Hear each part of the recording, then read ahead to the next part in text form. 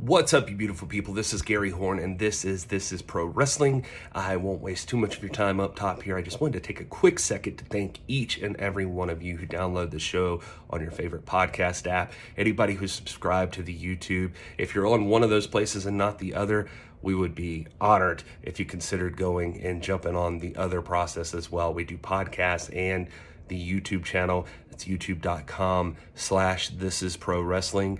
We're at TIPW Show everywhere, and I am at This Is Gary Horn on all the social media. I just wanted to say that we appreciate everybody who has followed, but we are trying to grow that YouTube channel, so it'd be really cool if you guys help boost us up over there. And we are also now getting a lot of different opportunities, so we got a lot of cool stuff coming up.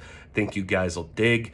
And anyway, so wanted to get that out of the way. Also wanted to get out of the way, thank you to our sponsors.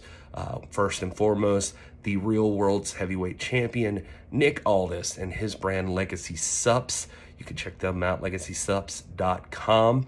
They have such great supplements over there. And if you're like I am, the pandemic ran you ragged and you are trying to get on top of your fitness journey right now, part of that journey for me is going to be Legacy Subs. They have a great pre-workout over there, some testosterone enhancement.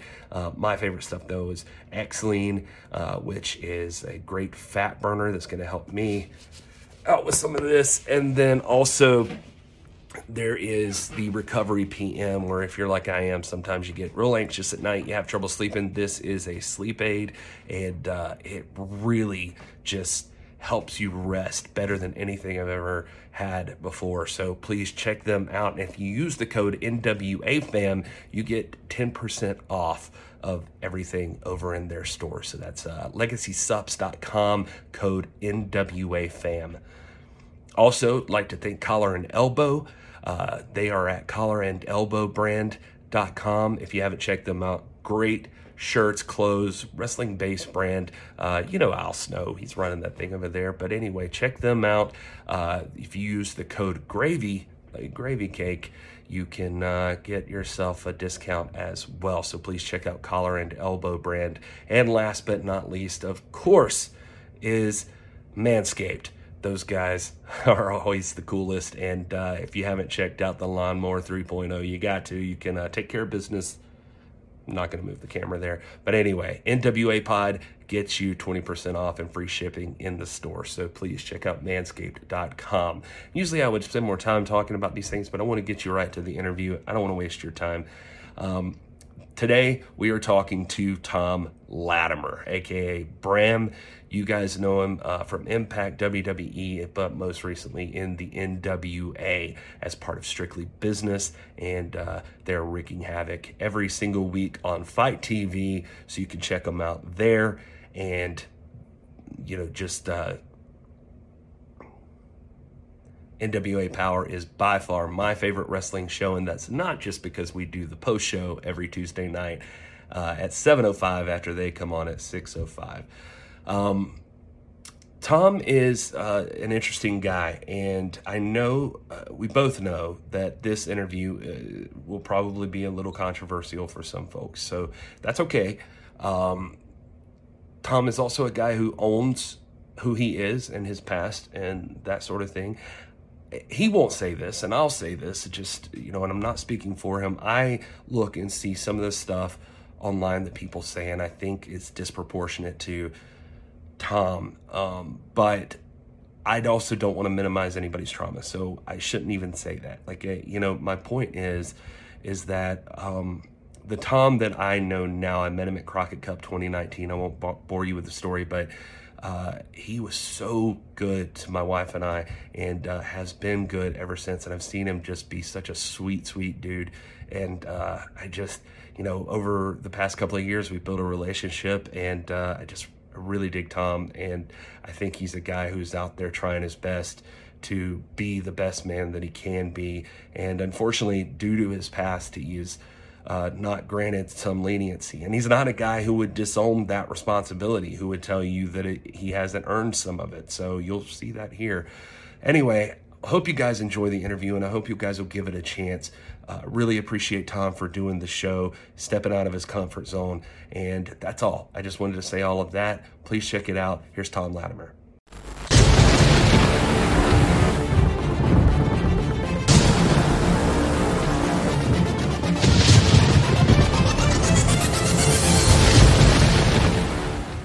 stuff. He loves space, and I have a lot of similarities. But I had to ask you if you'd seen that. No, I need to. We don't have Hulu. I need to steal. I was using a friend. I got you a password, man. I got you a password. You can use ours. Hey, man, I hit just FYI, so you don't think I'm springing something on you. I just went ahead and hit the button here, but it's not actually live. It says live. This is not live, and it's just recording, so we can. I sort of jimmied a bunch of boxes and shit around, and there's light coming in from there. So I like, you tell me how I look. Is this it? Is the cover behind me magic? It's gorgeous. It's just like all the perfect lighting. You're illuminated like an angel. Oh, okay. So it's it's perfect. Are you like a huge Sasquatch fan? Is that what we're finding out here? I didn't know this. No, I'm into my conspiracy. You got to tread carefully talking about it, but I'm into my conspiracies, and I'm nothing is what you see. There's always an agenda. So I've been talking to a guy. He's a director of a movie called it's something The Grey. I can't remember the first title, but it's about an alien, and he swears to me that he's caught footage of this alien and it's real. I'm supposed to be meeting up with him, but I don't know. It's all, you just never know. But I mean, I'm into all that stuff. There's not a lot that I don't pay attention to, especially with this UFO stuff coming out right now, which I think will be a staged alien invasion. That is what is coming next. Oh, I swear, man, it's happening. That's awesome. It's terrible. My brother's whole. I guess it's not awesome technically, but it's. Yeah, my brother's life motto is he's like for the believer, no evidence is needed. For the skeptic, none will suffice. Oh, yeah. That's what he's always says. Yeah. And of course, I look at everything.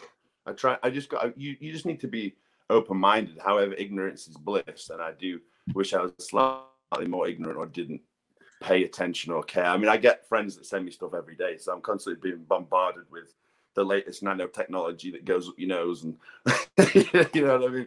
I'm always getting something. There's no release. So Rob can't stay with us, so I wanted to at least get some time with Rob here, because I had to call him out on the carpet real quick while you were here. That you probably didn't hear this, but Nick got on his ass about it. But Rob thought you were Scottish at a certain point. Well, someone told me that too, and then we happened to be on a show one day, and I was like, we've got all this British talents. Like, I don't know if the Scots like to be called British, but you can ask Tom Latimer, he's Scots, and then Aldous texted in, tell Rob that Tom's not from Scotland. I'm like, oh my gosh. I spent a lot of time. I've got a lot of friends that are from there. You know what I mean? So, but it's all, England's weird. It's the size of Florida. Yeah, there's a divide, Wales, the UK and England and Scotland. So it is weird. It's the size of Florida, yet it's, there's all this different stuff going on. But I mean, it's all one to me. Just everyone has a weird accent. Your accent is distinct too. It's distinct from Nick's. I know they're just like in the States, there are different kinds of English accents here, but yours has sort of a Celtic tinge to it, or at least it does to me. My ear's not trained. So most people I meet, they go, "Oh, where are you from? Are you Australian?" I go, "No," but I think that's what happens when you mix English and American. After 10 years, it turns into Australian. So whatever, So I also got this the other day. I was driving a guy. I've got a job transporting people in wheelchairs and disabled people, or it's sort of an insurance thing. So I go around and drive people to their doctor, hospital appointments. It sounds like a cushy job, but it's 12 hours of absolute stress. It's chaos. But I was driving some chap the other day, and he turns around to me. And he's about, I don't know, he's in his early 60s or something. And he turns to me and goes, "So how old are you then? About 40 something?" I was like, "Oh no, I'm 34, you bastard." but it wasn't just 40, it was 40 something. I'm like, "Oh man, yeah, well, there you go." Just all that beating you take. So now you even said though, with the kilt thing, you said, well, you wear the kilt. I mean, why do you like? Where does that come from? Was there a particular story behind your kilt? Or? I think I remember seeing Raven wear the Majors ago, and I thought that'd be cool. And no one. Drew wore it in developmental and FCW for a hot minute, and but then it went away, and no one else was kind of doing it. And I remember I was doing like an indie show somewhere in Florida, and Raven was there, and I said, "Hey, you don't mind if I took? You're not doing it anymore. You're not wrestling anymore, but can I take your? Can I wear the kilt?" He's like, "Oh yeah, go for it." And then it took me a long time to finally do it, and then I was booked for a tour of Noah in Japan. And that's when I first thought, okay, that's when I'll try the kilt thing. I just like the way it looks. I like the way that it kind of flails around as you're getting tossed around and whatnot. And I need to pick them up today. Actually, I just got my two new kilts made. But Chase, who makes my gear, at least my kilts, he was late getting them made for the last TV. So at least I'll have them for the next one. But I don't know. I just always thought they were cool. And then what was weird is, now it's just a coincidence. I don't think about it, but when I started wearing it, it was the same time that I guess Sheamus started. He came out of WrestleMania and wore it too, and I was just like, well, there you go. Because as soon as they wear it, then you know what I mean. It's no good for you. But and then Drew's wearing his now, but he's Scottish. What can I say? You know what I mean? I've got to let him do it. Yeah, it makes a lot of sense for him. He's even carrying the sword out to the ring. You can't really use that. So yeah, there's no pentagrams or upside down crosses or anything spooky on his. So. I guess I'll preface this by saying, again, we're just recording, so if you don't want to talk about anything, just let me know. Whatever, we can edit. No, I'm cool. I didn't know if there's a special start to this or however. I'm cool with how. I like it to just start how the fuck ever. So I actually liked that you guys were talking about Sasquatch, and I thought that was a fun way to just jump in. So that's why I went ahead and hit the button. I think people dig that stuff. So they like knowing like the other side of like people, like stuff they're interested in. Yeah. It's something you don't want to tell many people, but it's amazing how much that comes up. So with the driving job, I'm obviously with all sorts of different clientele all day. And it's amazing what weird conversations come up in that car, or what you find out about people. Or a big one is, and sometimes I've thought, am I going to have to pull this car over right now? Are they going to get into a fight if I've got like a Christian here and a Joe witness here? Like they'll get into it. Or politics is another one. I'm like, oh, don't talk about politics. But yeah, it is. It is funny. I just try and keep it on the down low a little bit. Depending on who you're talking to, because some people are open to it and other people think you're a crackpot. So you know what I mean. You walk that fine line. Yeah, well, I mean, you got guys like Jericho out there right now who talks about. I mean, like his show has, and you're right. I mean, he gets criticism all the time from different people. He doesn't seem to care, but like the. Just because he likes having people on talking about ghost stories or UFOs or whatever. And no, man, I love that kind of stuff. I think it's interesting, if nothing else, even if you don't like completely buy into everything, like it's just interesting to think about some of that stuff. Definitely. Anything's possible, like it's very easy to sort of, You're in this reality every day. You see the same stuff. You live in it, and it's very easy to sort of get stagnant in it. But I mean, anything and everything is possible. I mean, I spend a lot of time just trying to figure out that I never will, but trying to figure out why we're here. What I think when I was 14, it was the first time that I'd ever I'd lived a normal life. I'd never questioned anything. I didn't question why the grass was green. I didn't question where I came from. I didn't question reality itself. I had nothing. I was completely oblivious and just cruising along. And all of a sudden, it just hit me, and it made me depressed. I don't know, for maybe like 3 months. Like the first time I questioned reality and what is going on, why are we here? Like it blew my mind because I just never thought about it. And it was maybe it was at that point that it changed how I think about stuff and made me more sort of open to any idea. I mean, anything, nothing is not impossible. Nothing, like, there's it's, I don't know, to not think that any of this stuff when it comes to God or aliens or whatever, like, I think it's, if you are so set in your ways and say, no, that isn't, like, there's no one lives on this earth, I don't think, that knows what is going on. And until I meet that person or have my moment in front of my maker to be able to ask him. It's all just what you've either been told, or it's what someone's opinion is. You know, no one's around to really tell us what's going on. So, but it just drives me bonkers. But yeah, at 14, that's when I think I kind of got into all this hokey, weird stuff. All right, so I just gave it like a little. No, I was trying to like, how do I jump back in here? It doesn't matter. You keep saying it's more organic this way. So we're coming back. We froze up and we had to restart. We froze up. Yep. And let me say this, Gary, before I've got to jet out at 1 again. I hate doing that, man. I'm like on the verge of just quitting my job. I'm just going all in. We all thought you were kind of crappy before this. So I was going to ask, like, you were, you were at the Sellout for Smothers and that a whole event, but you are wrestling in Middle Tennessee, which I think is like one of the most vibrant areas in the world right now for pro wrestling. It was the talent that comes out between like you and Crimson, and Aldis is there, guys like Jeremiah Plunkett, Alex Taylor. When you came over here, did you immediately how did you wind up in Tennessee?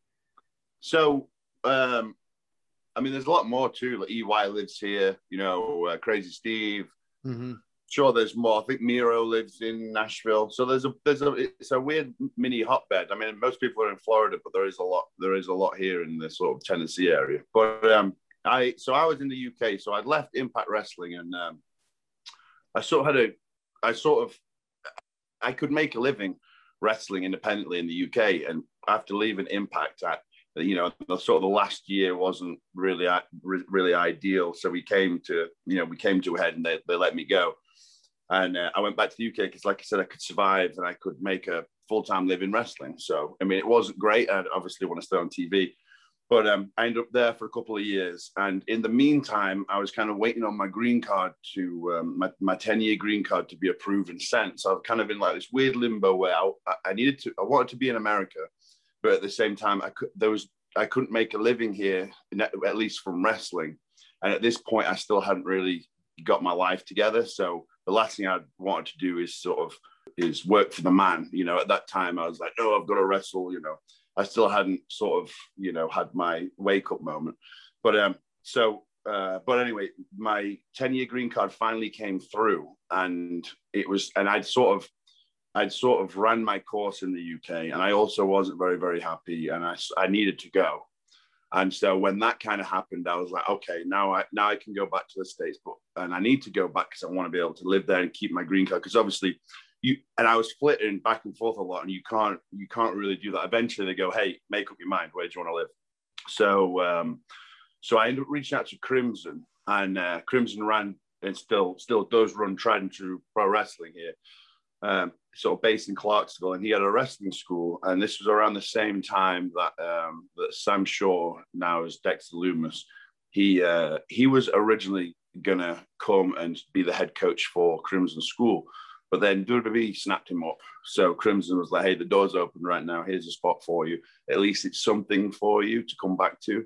So that's kind of how I never thought I'd been to Clarksville a bunch and wrestled for Crimson here, but I never thought I would live here.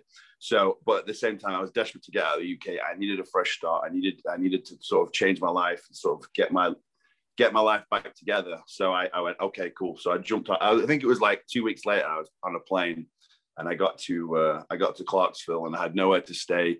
And so Crimson sort of helped me, get a roof over my head at somebody's house. It was nice enough to let me stay there for a while until I sort of figured it out. But it was originally to come and work for the school, and then sort of, figure it out. I needed a base and a safe place to be able to sort of figure out my life. So that's how I ended up in Tennessee. But you're right about there being a lot of wrestlers here and a lot of shows. I've not been able to sort of do very many and whatnot, but there is a bit of a hotbed for all that kind of stuff as well. And like you said, the crowds are great too. They like that sort of, cheerleading type wrestling. They're not, they just want to be entertained and feel part of the show. So whenever you do go to a wrestling show in Tennessee, you can have an easy time. You kind of get spoiled because you could probably have a terrible match and everyone will still be going crazy, Yeah, I remember that at that particular show, just like that. you and James Storm had ended up like. Of course, I didn't expect that at all. I was there with Piper, and we lost our minds when y'all came out. Now, I didn't know that y'all were going to come out together, but then we talked a little bit afterwards, and you were like kind of self-critical, which you guys professionals y'all always tend to be critical of your own work. We thought it was fantastic, but yeah, it was interesting. It was for Tracy, so that's all that mattered, because it was actually a charity show. None of us were being paid to be there. It cost us money to be there, but it was for a good cause, and for Tracy. We all loved Tracy a lot and miss him to this day. So that was fine. It's kind of one of those things. It was just because there wasn't, we literally threw whatever we did, literally seconds before we were going out. You know what I mean? And it was kind of, I hadn't wrestled for a long time. I mean, because of COVID, it'd been a long time. So I really sort of wanted to get my teeth sunk into it. But, it was what it was. So what can you, as long as everyone's entertained, I just know that it would have been nicer if everyone else there would have played ball a little bit more and whatnot. There was other things going on that evening, but it would just have been nicer if we could have gone, hey guys, it's just 5 minutes. Let's make this more entertaining. Right. Now, since coming to Tennessee, have you? We know that you're a big. I guess you guys would call it football. You're a big football fan. Have you? Well, I'm not. So Nick used to play when he was a kid. I think he's all right, actually. I mean, he'll tell you he's the best, obviously, but no, Nick was the one that decided. He was like, hey, there's a game, and I'd actually texted him a few days before, and I said, because I don't have a life anymore. I get up at 3 a.m. I train, I go to work, finish work about 6. I come home, I do my paperwork, and then I pre-plan the next day and make phone calls, and then I'll go do more cardio, maybe give Kaylee a 30-second hug, and then I'm going to bed. So I said, all right, this weekend when we get together, because we try and do that occasionally, I said, can we go? Let's go do something. Let's get out of the house. Me and Kaylee a couple of weeks ago went to go see Godzilla versus Kong, and just to get out of the house. We haven't been to the movies for years, it feels like. So getting to go, you know what I mean? It's just like, okay, like you just get to live a little bit. So he said, hey, there's a football game, we should go. And like I said, I'm not the biggest football fan. My dad would take me when I was a kid to see Leicester City because he was born in Leicester. So I would go occasionally, but it was never really my forte. But I'll say this, it was very enjoyable. We did have a good time. And it's kind of interesting hearing the American soccer fans chant, because they're all very polite. You know what I mean? And everyone's like, even if everyone's like happy for the other team, and there's a round of applause, and like there's not a lot of jeering or bullying or hazing or things being thrown or set on fire or anything like that. You know what I mean? It's nice, because it's like, this is probably how it should be, but it's so different that I heard no swearing at all. And if you went to any football game, no matter what level in the UK, someone's swearing. You know what I mean? That might be a bit of the novelty of soccer. I know soccer is the world's largest sport or most popular sport, but it's here. We've got a soccer team here in Atlanta where I live, and but it's like our sports are American football and baseball. We're big Braves fans, and when we go, there's cussing, there's bad manners. Have you become a baseball fan or been able to pick up? I know, because I just know because Kaylee is an athlete and was a softball player and this and that. Have you right. Has any of that kind of spilt over to you as far as like American football or baseball or anything like that? No, I've never liked sports. I don't know why. Besides, I guess wrestling is kind of ish a sport, at least pro wrestling. Like there's a sport element. But no, I was never interested in not when I was a kid, nothing. I do wish I was kind of a bit more. I wish I was kind of forced into it a little bit more by my parents. At the same time, I'm also kind of glad that they didn't. So I don't know. But I was just never really bothered about it. However, the baseball, we went to go see a game in Durham, and we went with Kaylee's parents. And then when me and Kaylee were wrestling for Nacion Lucha Libre in, I think that's what it's called, in Mexico, they took us to, I've got the baseball hat and all the gear they gave us, but I can't remember the team. but they had us throughout the first pitch. So that was kind of cool, you know what I mean? Like a random baseball stadium in Mexico, and me and Kaylee get to throw out the first pitch. We've got a picture of it up, and they gave us the baseballs and stuff. So that was cool. You know what I mean? Like, I didn't think I'd do that. So when you were in school, you know, school systems are different overseas than they are here, but I guess when you were in the equivalent of high school for us, what kinds of things were you involved in, and what kind of student were you?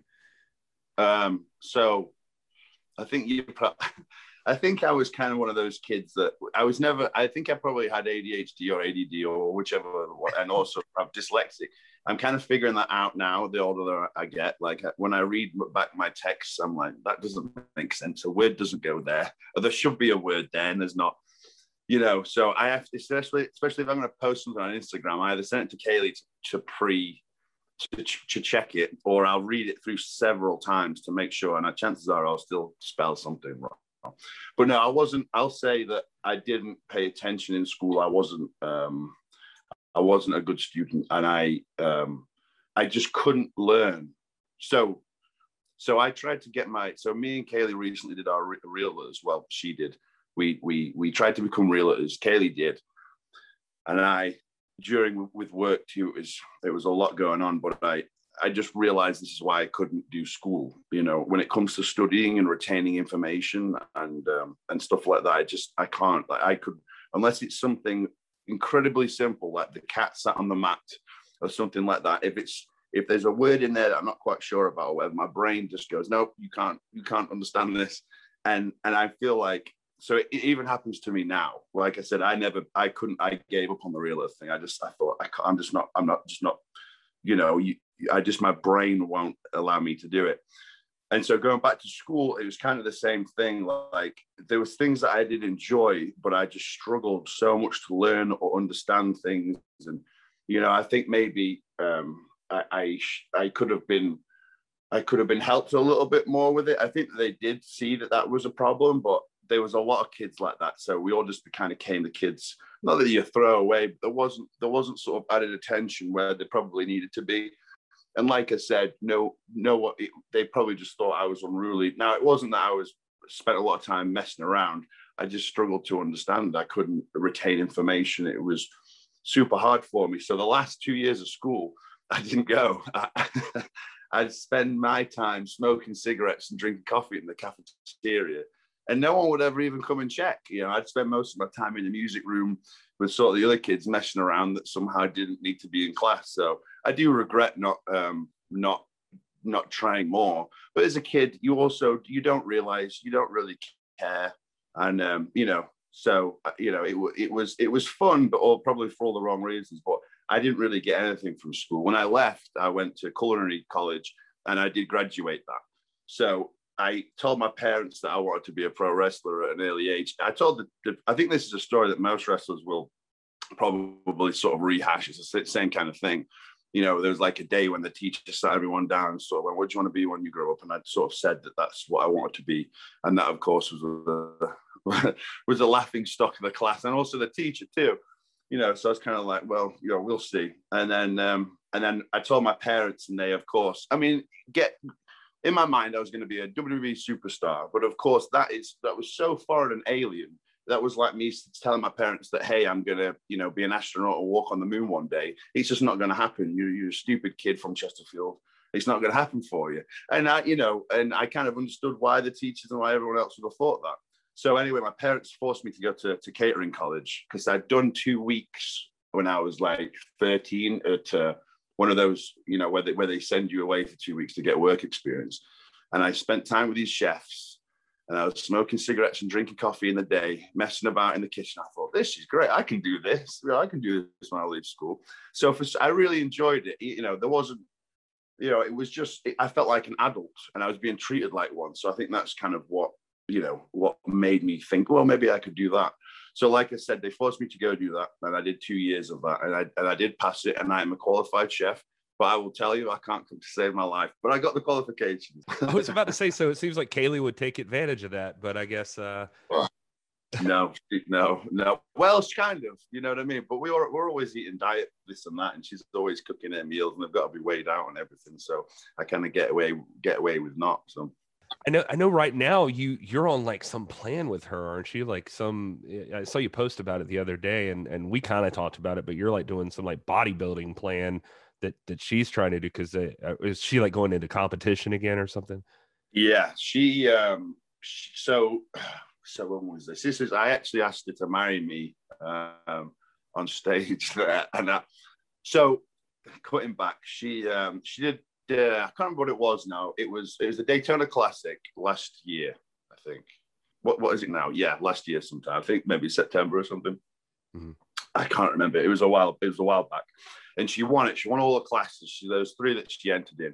Now I can't remember what it is. I think it's she'll kill me if I get it wrong too. So I'm not going to say. But it's not your bikini, and it's not your big muscly women. It's kind of one sort of in the middle. So there you go. Save my skin there. Yeah, like I said, she crushed it. She killed it. Everyone liked her. And so this next one that's in Chattanooga, June 18th, I think 19th and 18th, 19th. This is one where she does, win or whatever, then she'll be able to get a pro card. So also with COVID and not having anything to be in shape for, and then with the wrestling starting to come back up, it kind of just makes sense as well for her to be doing the bodybuilding stuff and staying in shape, because there's that you have to have a reason, you have to have a goal. Otherwise, it's very easy for to fall off the wagon and just sort of give up. So it was half COVID, and then half she sort of got bit by the bug when she realized she'd be good at it. And so because I don't drink anymore, food has become sort of besides my chewing tobacco. You see this giant tub that I've got, but besides the chewing tobacco, food's my other vice. It's the one thing that I can enjoy. I'm not gonna upset anyone. I'm not gonna end up in jail. It's safe. It's so food is generally the thing that I'll do at the weekends or every other weekend to sort of enjoy myself and let loose. And so of course with her competition coming up, the last thing that she wants to see is me on the couch sweating, covered in candy wrappers, shoveling Magnum bars and ice cream down my mouth. So I said, okay, you're going to do this competition. I'll diet for the 11 weeks with you, just to make it easier for you. And at the same time, it's getting me in shape. And, at least we're both kind of suffering. But honestly, after a while, it kind of becomes easy. And especially when you start seeing your body change and whatnot, you kind of think, well, I just kind of want to keep going. So that's why I'm doing it. It's to make sure she doesn't murder me if I'm caught eating a piece of carrot cake. Is that like your go-to? Like what's Tom Latimer's go-to for like just Gary? You don't want to know. It's it's extreme, because I think I've always been an addict. Well, I have always been an addict. So everything that I do, it's either all or nothing. So when it comes to the food, I mean, one day I'll take a picture of everything and send it, and you'll be horrified. Even I'm horrified. It's just the amount. It's just sickening. I've definitely got a food problem. But it's weird to me, man, because you're like I'm looking at your post today, and you mentioned me, thanks, but you're looking like $1 million, but I'm like, I think every time I've seen you, you look pretty good. Not to get all cozy with you here, but you're looking good, and so it's just, I don't know. It's hard for me to picture you like you said, like shoveling ice cream into your throat. Like what is I don't know. It's just like how is what is happening now different than how you normally act? Because I don't think I've ever seen you look like you're 350 pounds.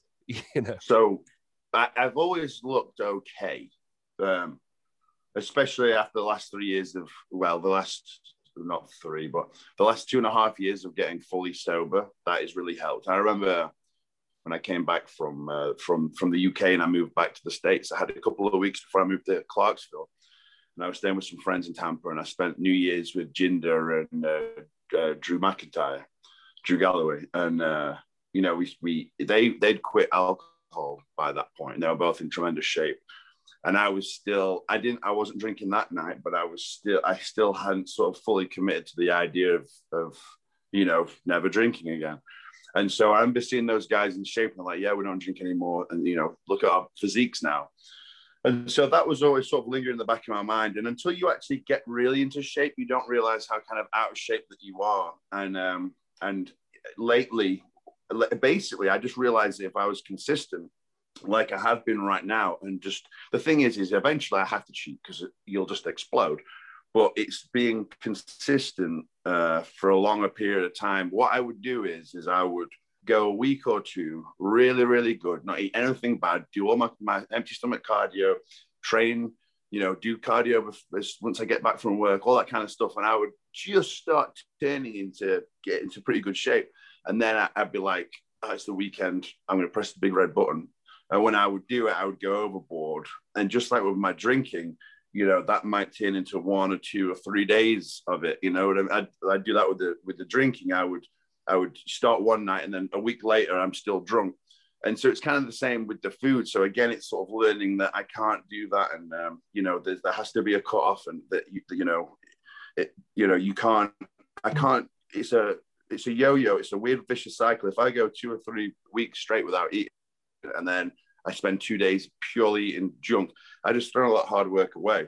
So lately it has been, 1, being consistent and generally not cheating. And then 2, when I do, it's going to have to be a lot less so that I'm not going to throw all the hard work away. You know what I mean? And like I said, when you get to a certain shape, it's like Kaylee, like it is kind of hard mentally when you've taken all that time and got into that shape. It only takes a couple of days of eating, a few Dunkin' Donuts and whatnot for it to go away. So you've got this sort of fine balance, and then also you've got to be comfortable with. You can't look bodybuilding shredded all the time. You'd probably die. You'd be at least very, very miserable. So you have to be strong mentally to realize that it's okay to not look like that all the time. You know what I mean?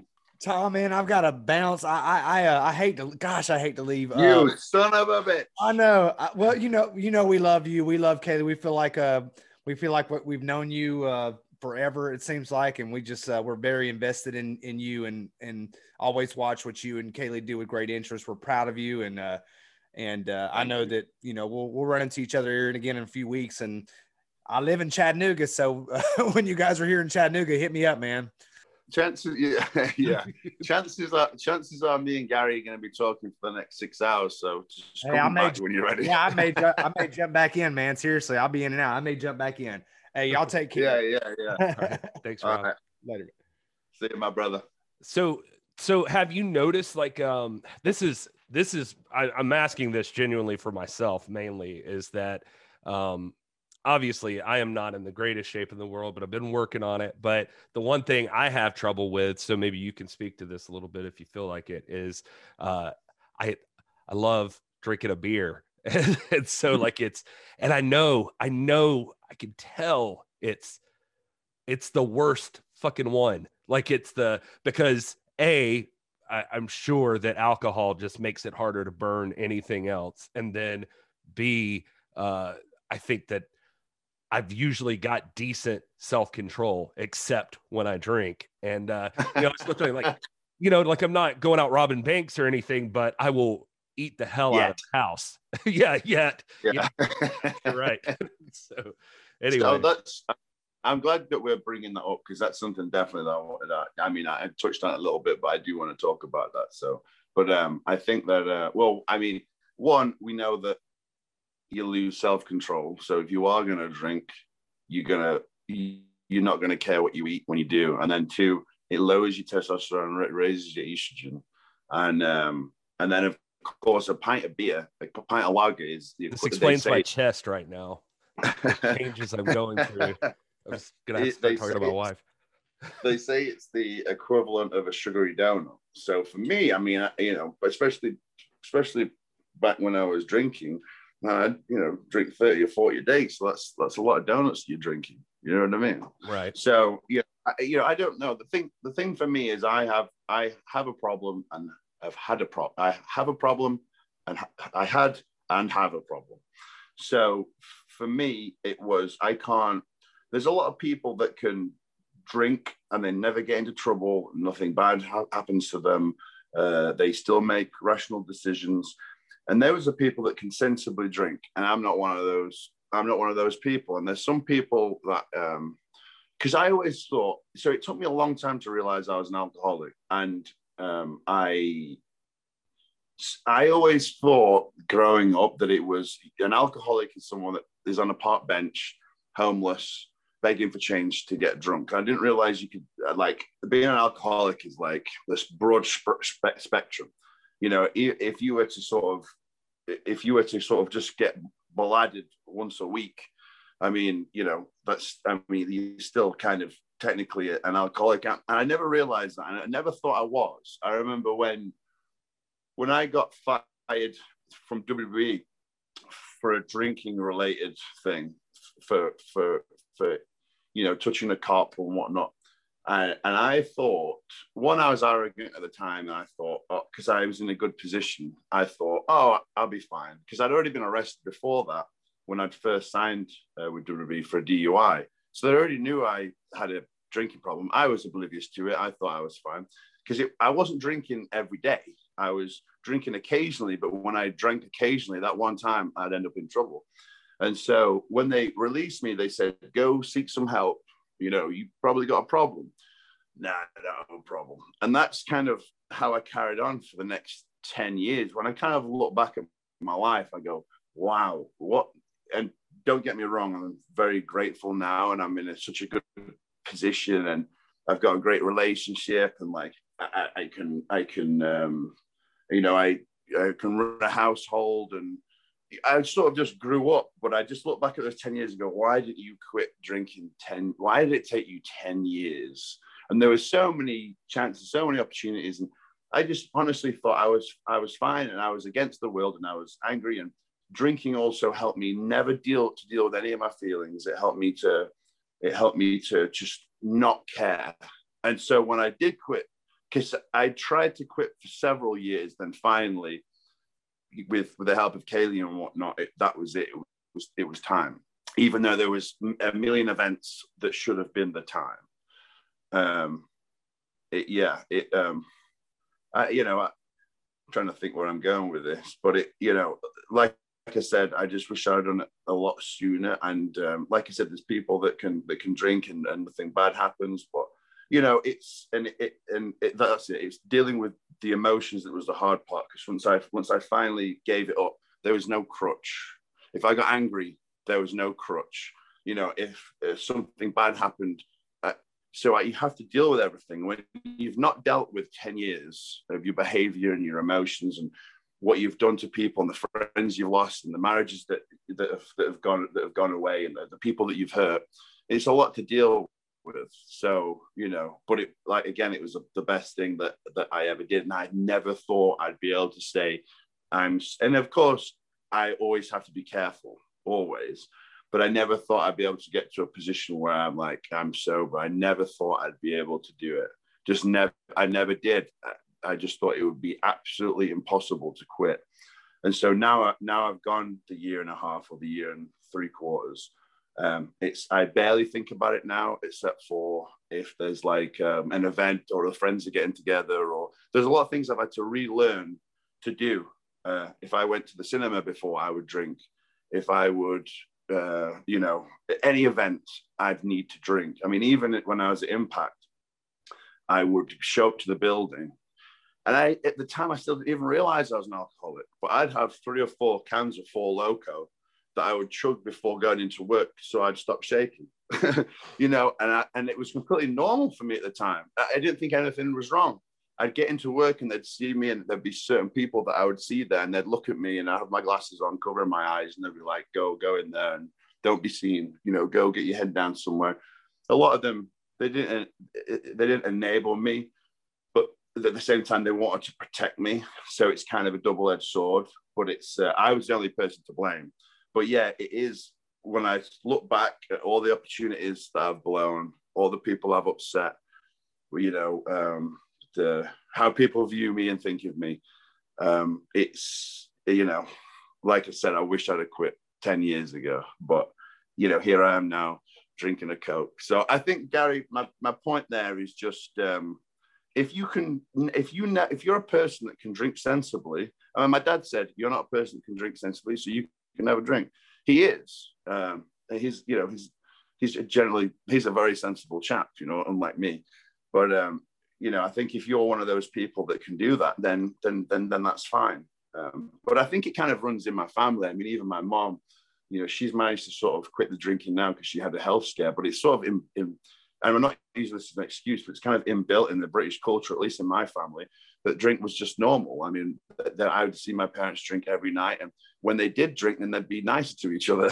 You know what I mean? Like, and so looking back now, it kind of all makes a little bit of sense.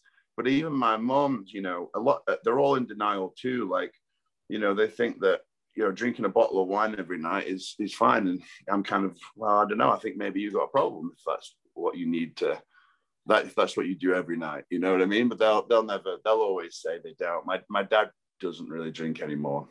But yeah, I think that if you can be someone that's in control of it, then it's fine. But then again, if it's taken away, like you said, if you want to get into shape, and if it's taken away from that, then it has to go, or at least it has to go for a while for you to figure out what is more important. Is it you know, is it getting a buzz and not worried about your day, or is it instead turning that energy and putting it into going to the gym and seeing changes? So, you know, it's hard. It took me it's taken me a decade to not drink, so I understand your pain. It's truly a hard thing to try and not do. You know, it's first of all, pretty bold of you to talk about that kind of stuff. So I appreciate you even being willing to be open about it, because I didn't expect that we necessarily would even talk about that kind of stuff, or especially not right off the top. But I think that some people need to hear that kind of stuff, especially from somebody who knows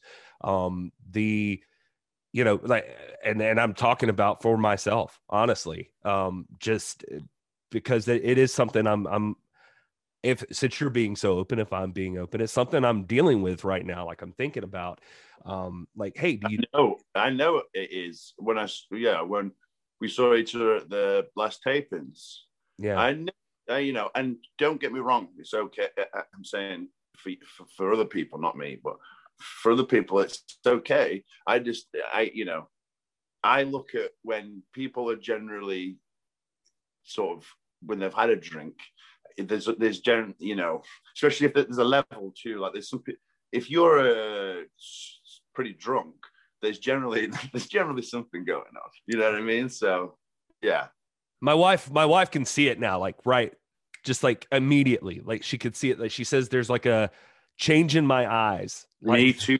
Yes, the eyes change. It's like a demon takes over my body, an evil entity. That's, someone told me the day, they said that's the reason why they call it spirits, because you drink and a spirit gets in you. And I go, God, that is exactly right, because I you know, this is a scary statement to say, right? But I can never and will never drink again, because whatever takes over my body, whatever possesses Thomas Latimer, what is not me, and there is no limit to what could happen once I've had a drink.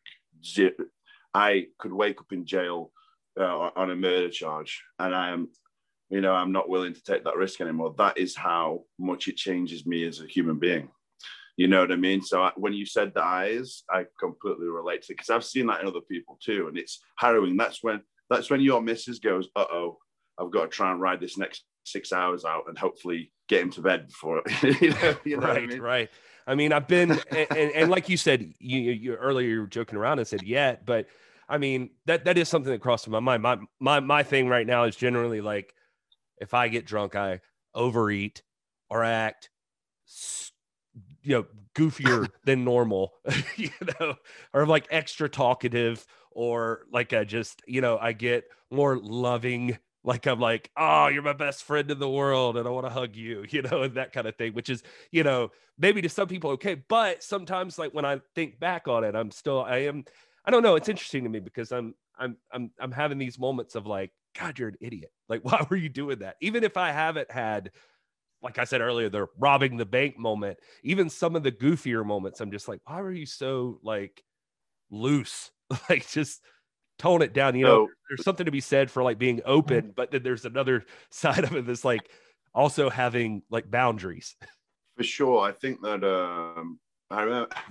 I remember with Ashley, my ex-wife, I remember we were, again, it's a blatant problem, but I was at an FIP wrestling show in Ybor, and this is maybe a couple of months to half a year after getting fired by WWE for drink.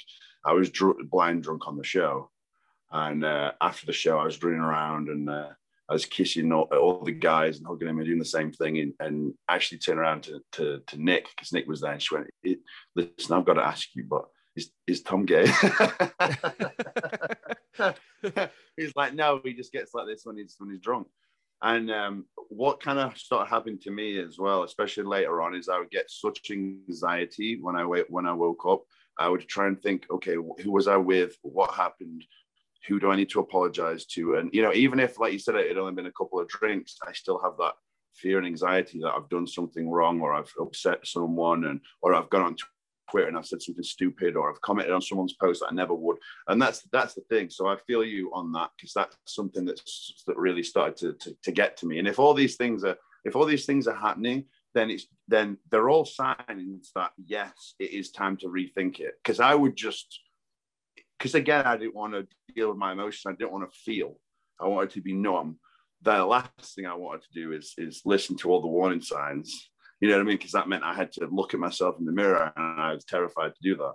So I think that, yeah, again, there are all things that do apply to it. And I think that there are all things you definitely should at least be aware of, and know that there are all things that are telling you, you know, maybe if you, like I said, if you can drink, if you can drink responsibly, then you know, if one couple of drinks every now and then with your friends, then I don't see a problem with it. But then, yeah, if it starts getting more and more, and you start feeling more and more like something wrong, something bad has happened or whatever, then, because a lot of it is friendly stuff. I don't run around kissing dudes.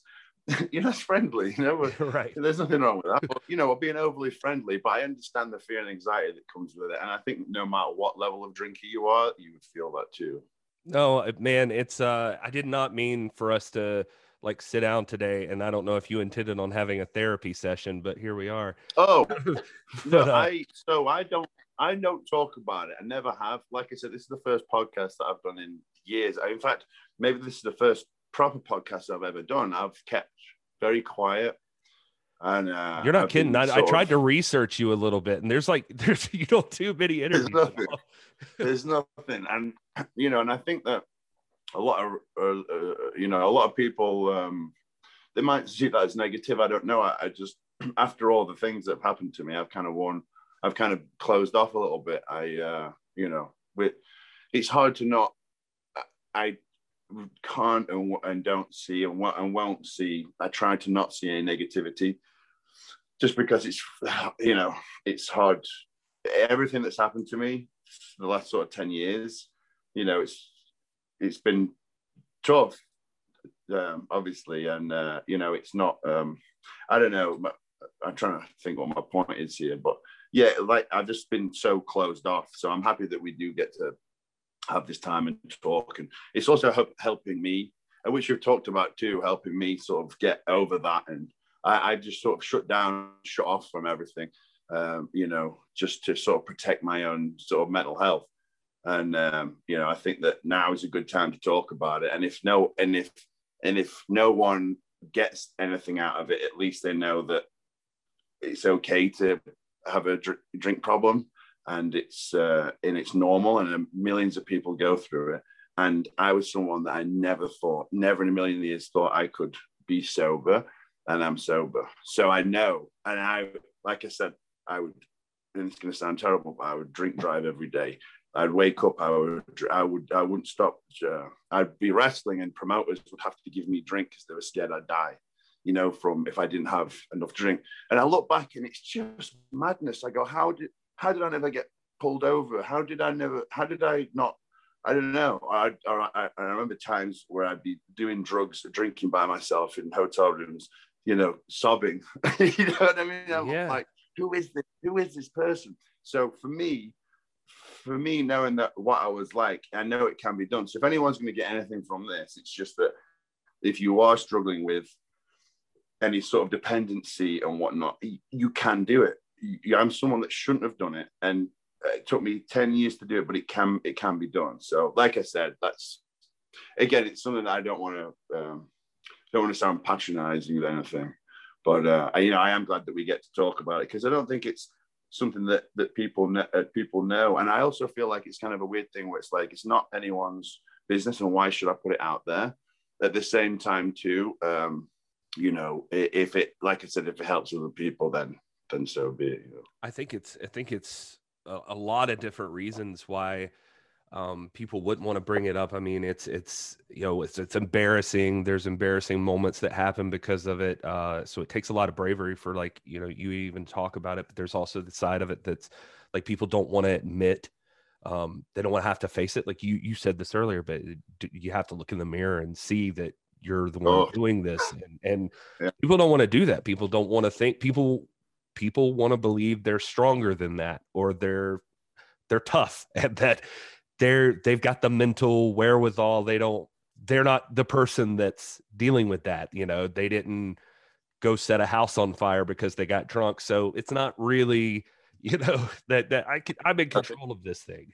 So once it starts to affect other people, like mine always has, then it's time to say enough's enough. You know what I mean? If you're just hurting yourself, then that's fine. But if there's casualties because of your actions and your behavior, then it's time to. It's like now with my eating.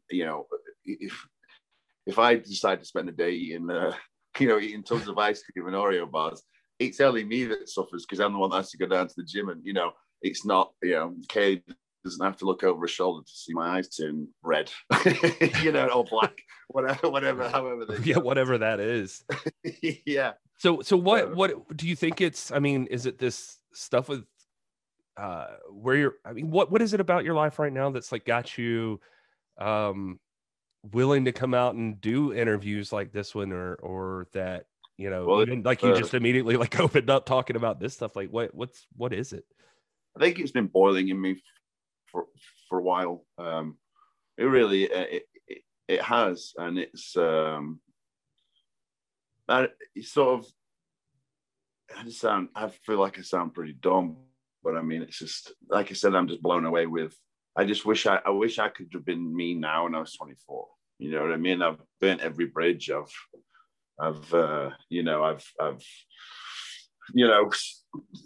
walked away from every opportunity. I've upset a lot of people, and I don't know. I just it's just I feel like I don't know, and I think maybe a little bit of it is I want people to see to know me a little bit more, and I think that when I'm not, if you don't. A lot of people do podcasts, a lot of people talk, a lot of people do interviews, and it helps people understand you and know that they're human. And I think in my mind, I always had this illusion of like, Undertaker, like, he's supposed to be this dead man. No one, you're not supposed to be able to tweet him. He's unattainable and he's untouchable, and he's this big real life superstar. And times have changed.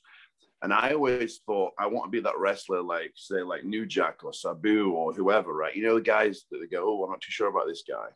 Like maybe he's legit. I mean, Sabu gets it all the time. I spoke to him a while back. He's like, oh man, every time I've got to wrestle a kid, they really actually beat me up. And I'm like, please, it's the work, brother. It's the work. Because he did such a good job back in the day of proving to people that he was a lunatic. People are still to this day scared of him and thinking, oh, if I get in the ring with him, I need to lay in because that's how he does it. No, it's an illusion. The art of pro wrestling is making it look like you're hurting someone when you're not.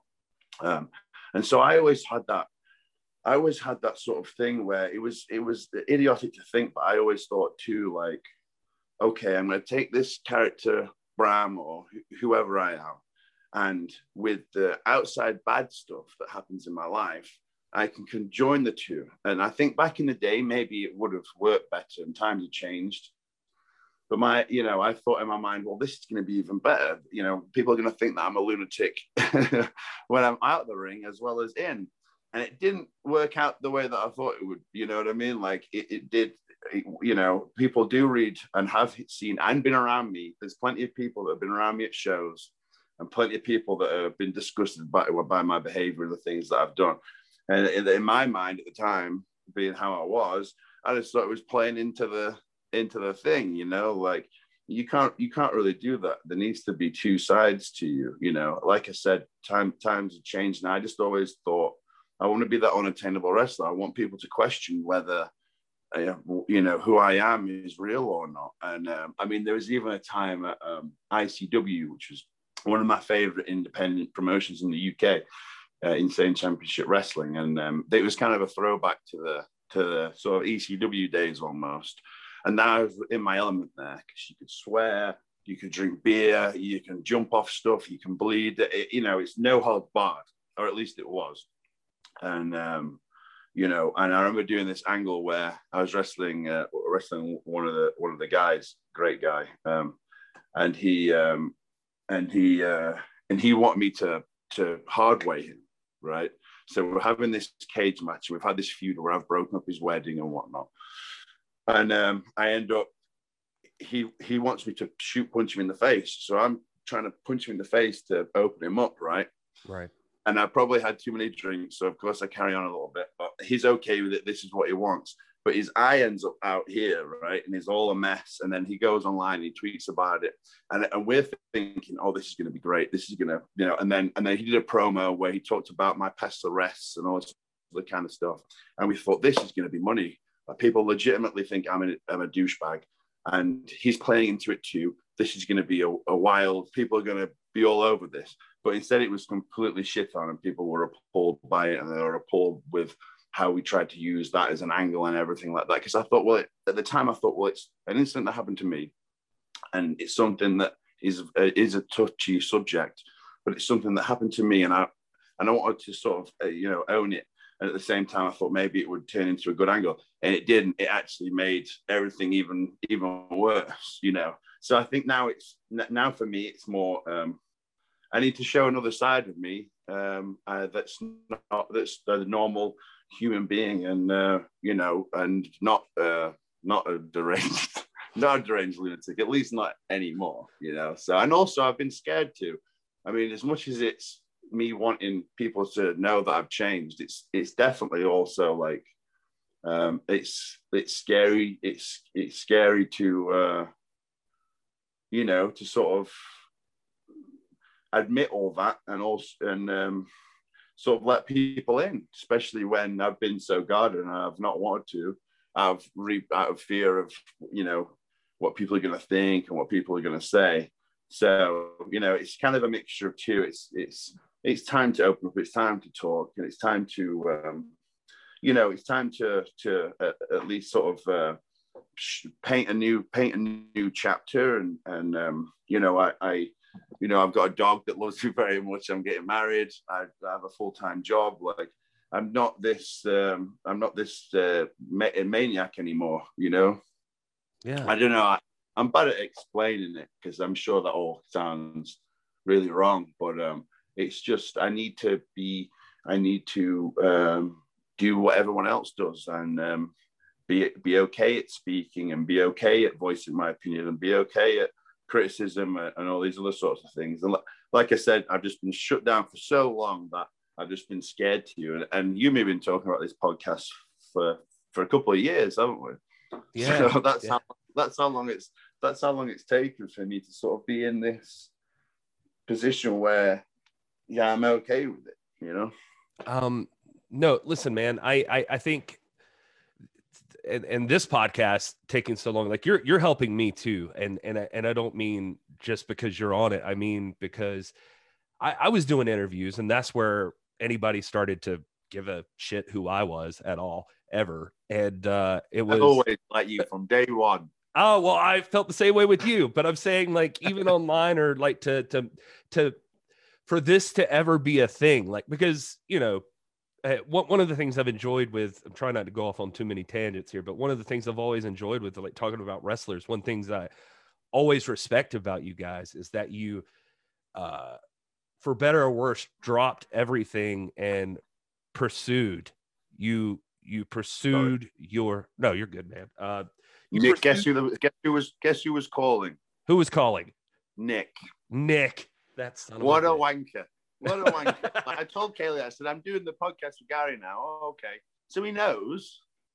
All right, that's. I think was he trying to get on the Skype? Was he trying to get on the Zoom call? I'm texting him right now. You're interrupting our podcast, you son of a bitch. I said, you can't have him. He's with me. Perfect. But now we're going to get a million texts coming through. But so where was it? Oh, so what I was thinking of was that I love doing the interviews because I respect you guys so much. All of you, like Nick, you, Kaylee, everybody that's pursued like something that they felt passionate about, because I lived my whole life. Not that I haven't been passionate about things and done something, but I'm still one of these guys that I'm at the age I'm at now doing what I'm doing. And I'm just in a job where I'm like, oh, this is what you do. And I'm not saying it always works out, but I'm saying that I've never had the opportunity to say like, oh, here's something I've always loved. I've always loved pro wrestling. Like I've always loved it my whole entire life since I'm like 3. So it's like, why could I ever do anything else with it besides sitting on my couch, just watching it, which is okay. But for some reason, when you're questioning like your career path, you're like, man, if I'd have really started working at 18, who knows? I could have been busting my ass too and been in the ring against Tom Latimer, or I could have at least been on commentary with Joe Galley, or I could have, who knows? And so anyway, all that to say, when I started doing these interviews, I loved talking to you guys, but I also felt like it can't just be about feeling good that I've got Tom Latimer on my show. Like, it's got to be like, there's got to be something else important. Like, what's the thing that they make me think of that I can hopefully help other people see too? And there's got to be something extra where it benefits everybody. It benefits the people listening. It benefits you. It benefits me. It's if that all makes sense. Anyway, yeah.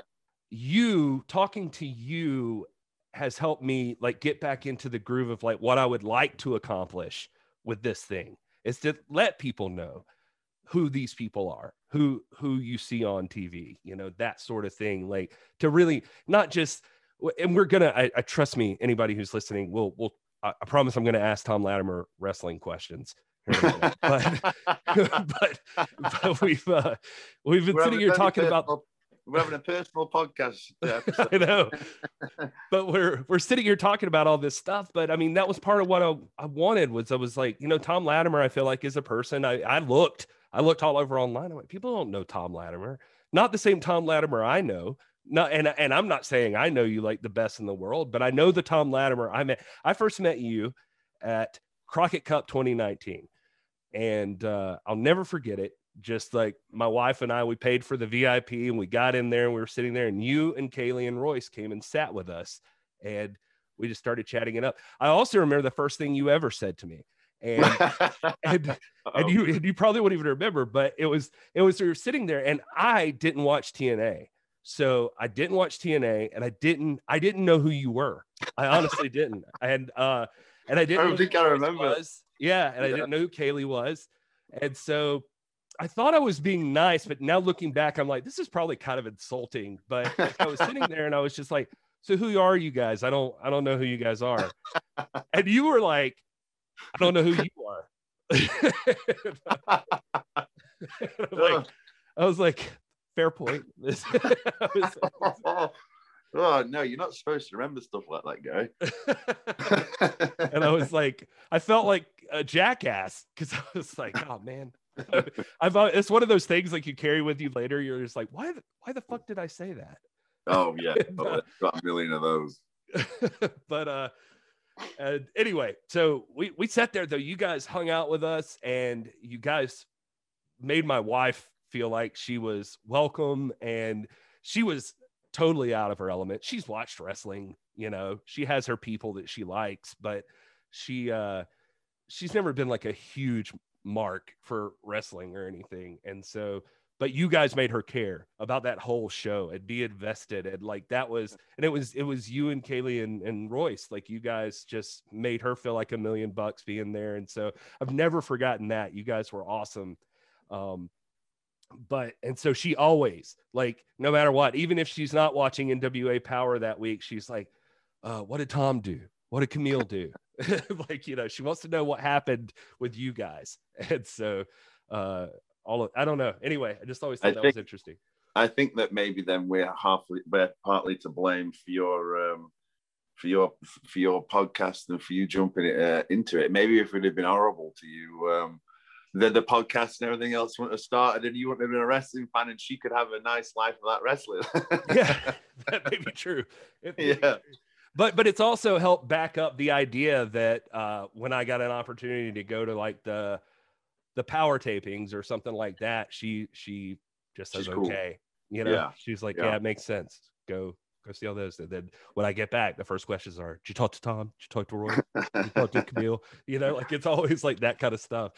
So, but I mean, it's good, Dan. Like you said before, like you sort of had a deal where you are like, you know, I'm a certain age, I really like this, and I never did this. You know, the last thing you want to do is have a look back and regret. I laugh about that because I do. But I mean, the last thing you want to do is look back and sort of regret or wish you'd have done something. You know what? So it's better late than never.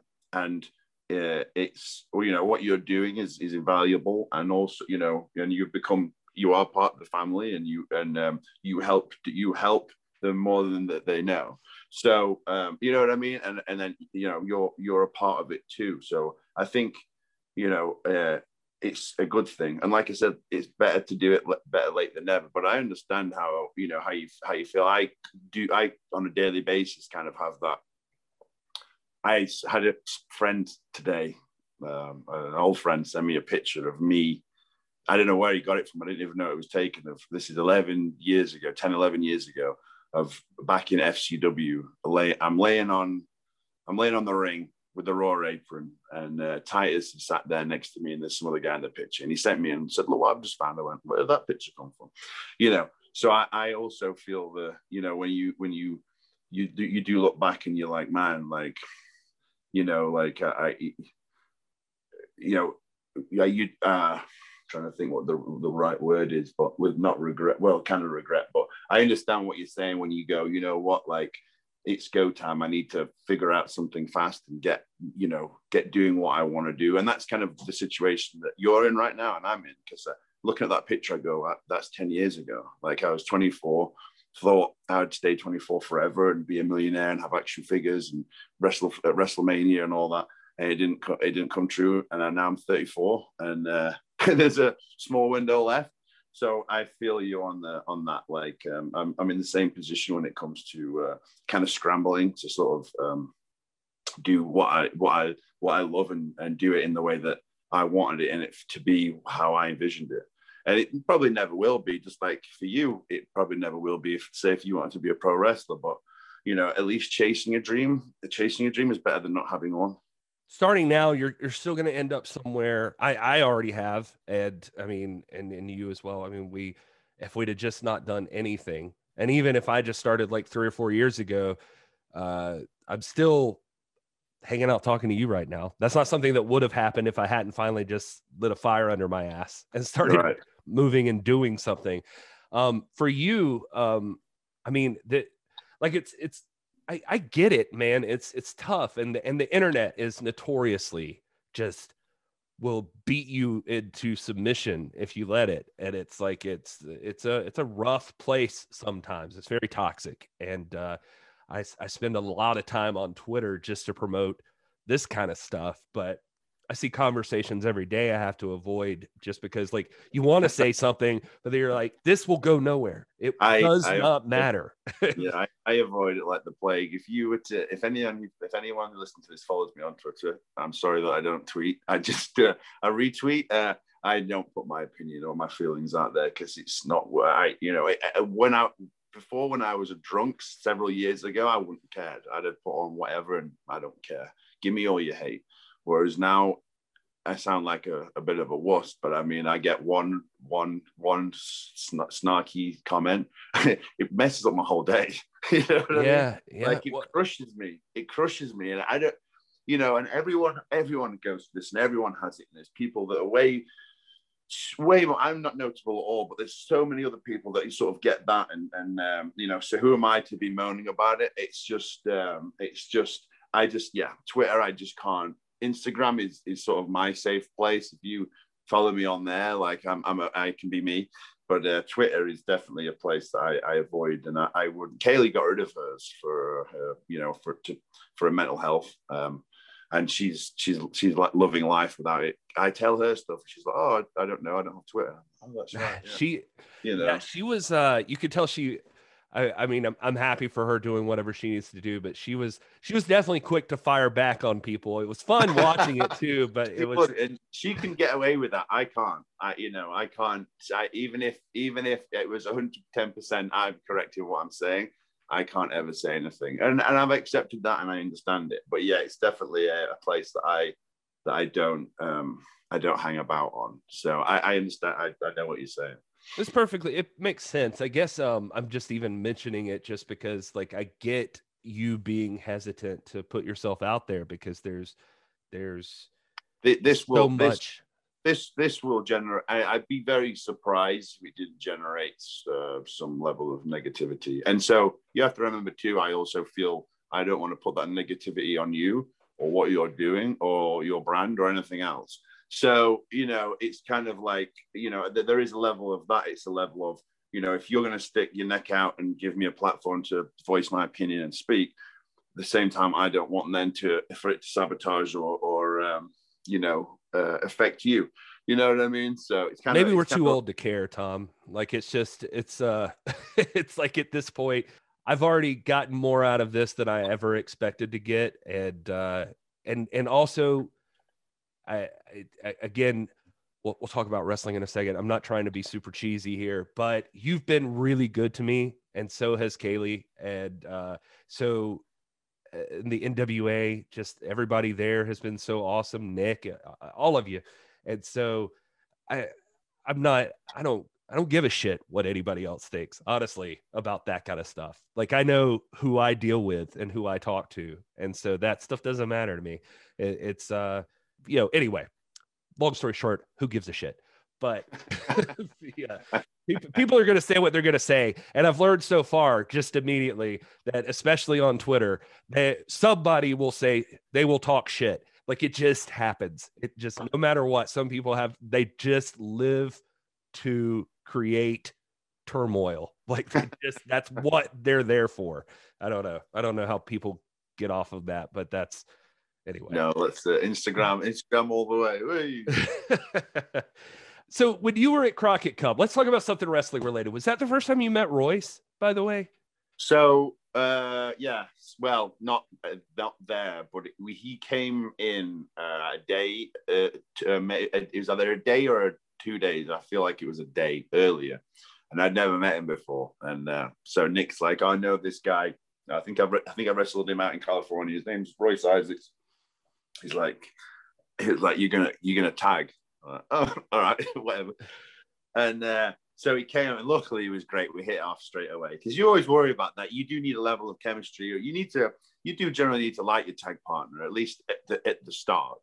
You know, most, you know, me and Royce have always liked each other. That's not my point. It's just obviously when tag teams are together for a long time, eventually they start hating each other. But yeah, you've got to hit it off the bat, and we did. So we had the school that I was running, so we ended up grabbing a few of my students, and you know, use them for bodies for me and Royce to come up with different finishes and this and this and this.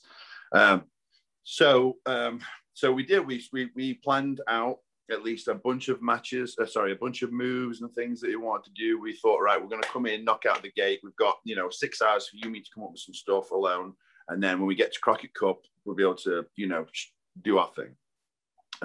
And we'd even got because we knew we were wrestling Crimson and Jax. We kind of knew more or less who we were going to wrestle-ish, but we knew we were wrestling them. And so Crimson and Jax, at least I think Jax was there too. they were in town, so they came down and we literally went through a match, and we sort of planned all this stuff together, and we thought, well, it's Ring of Honor. They're a bit more, they like their moves a bit more. So, and I'm someone that doesn't really have or do any moves. And so we thought, okay, we'll do this. We'll try and add that stuff and make it their kind of a star match, so their Ring of Honor crowd would sort of appreciate it. And then when we get to the show, we've got, and I've known Joey Mercury for 10 years. He was one of my coaches in developmental. And I learned a lot from Joey. You know, we didn't see eye to eye all the time. But I mean, he was generally pretty good to me. But he was our agent, and he wanted us to do nothing. We'd come up with all these ideas and shot them all down. And then we pretty much had to, we would like get ready to go out. Like, I think we were wrestling Bandito and what's his name? Flip Gordon. And before we're going out, they're like, nope, don't like it, change it. As we're going out, like, all right, let's figure this out. And so it just wasn't what, the Crockett Cup wasn't what me and Royce were. We got all the way through to the end, and we were pretty disappointed with it, because we'd spent all this time coming up with some stuff, and we really, we wanted to, and it was fine. They we did what we were told. Joey was our agent, so we're going to do it. I'm going to do, if you're my agent, I'll do whatever you say. But it was slightly disappointing. We kind of got through it, and we got all the way through, but no one cared, and we were heels anyway, but there wasn't anything where that we weren't allowed to do anything, which is not that you need to do stuff. We're heels, but at the same time, there needs to be a level of, we're dealing with a Ring of Honor crowd that they like that stuff. And if you're not going to give it them, they kind of, they kind of look at you as, So we kind of left a little bit deflated. We worked 5 times that night.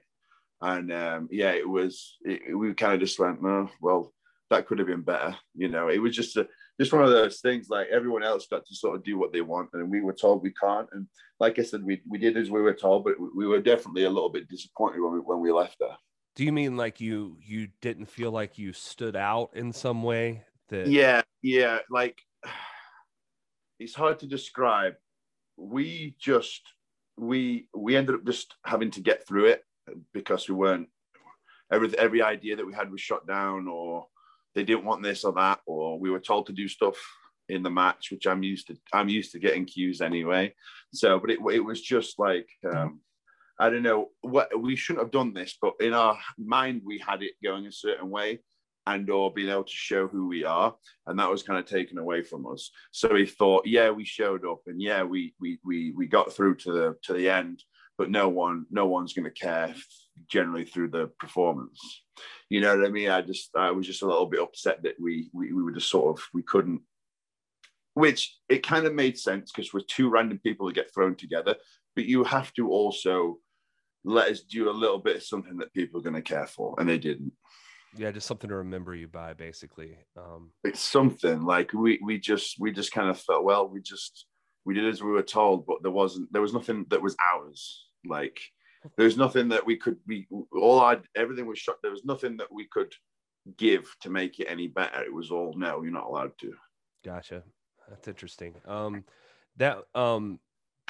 But at least, I mean, you did make it through. You won the tag team championship, so you can at least you got some redemption. We went back and we won them and all that kind of stuff. Me and Royce, he's got another tag partner. I think he recently did a couple of matches on AEW Dark with his original tag partner, and they work better anyway. I mean, me and Royce are close, and we text every now and then and whatnot. But we didn't necessarily, with 2 very sort of different people.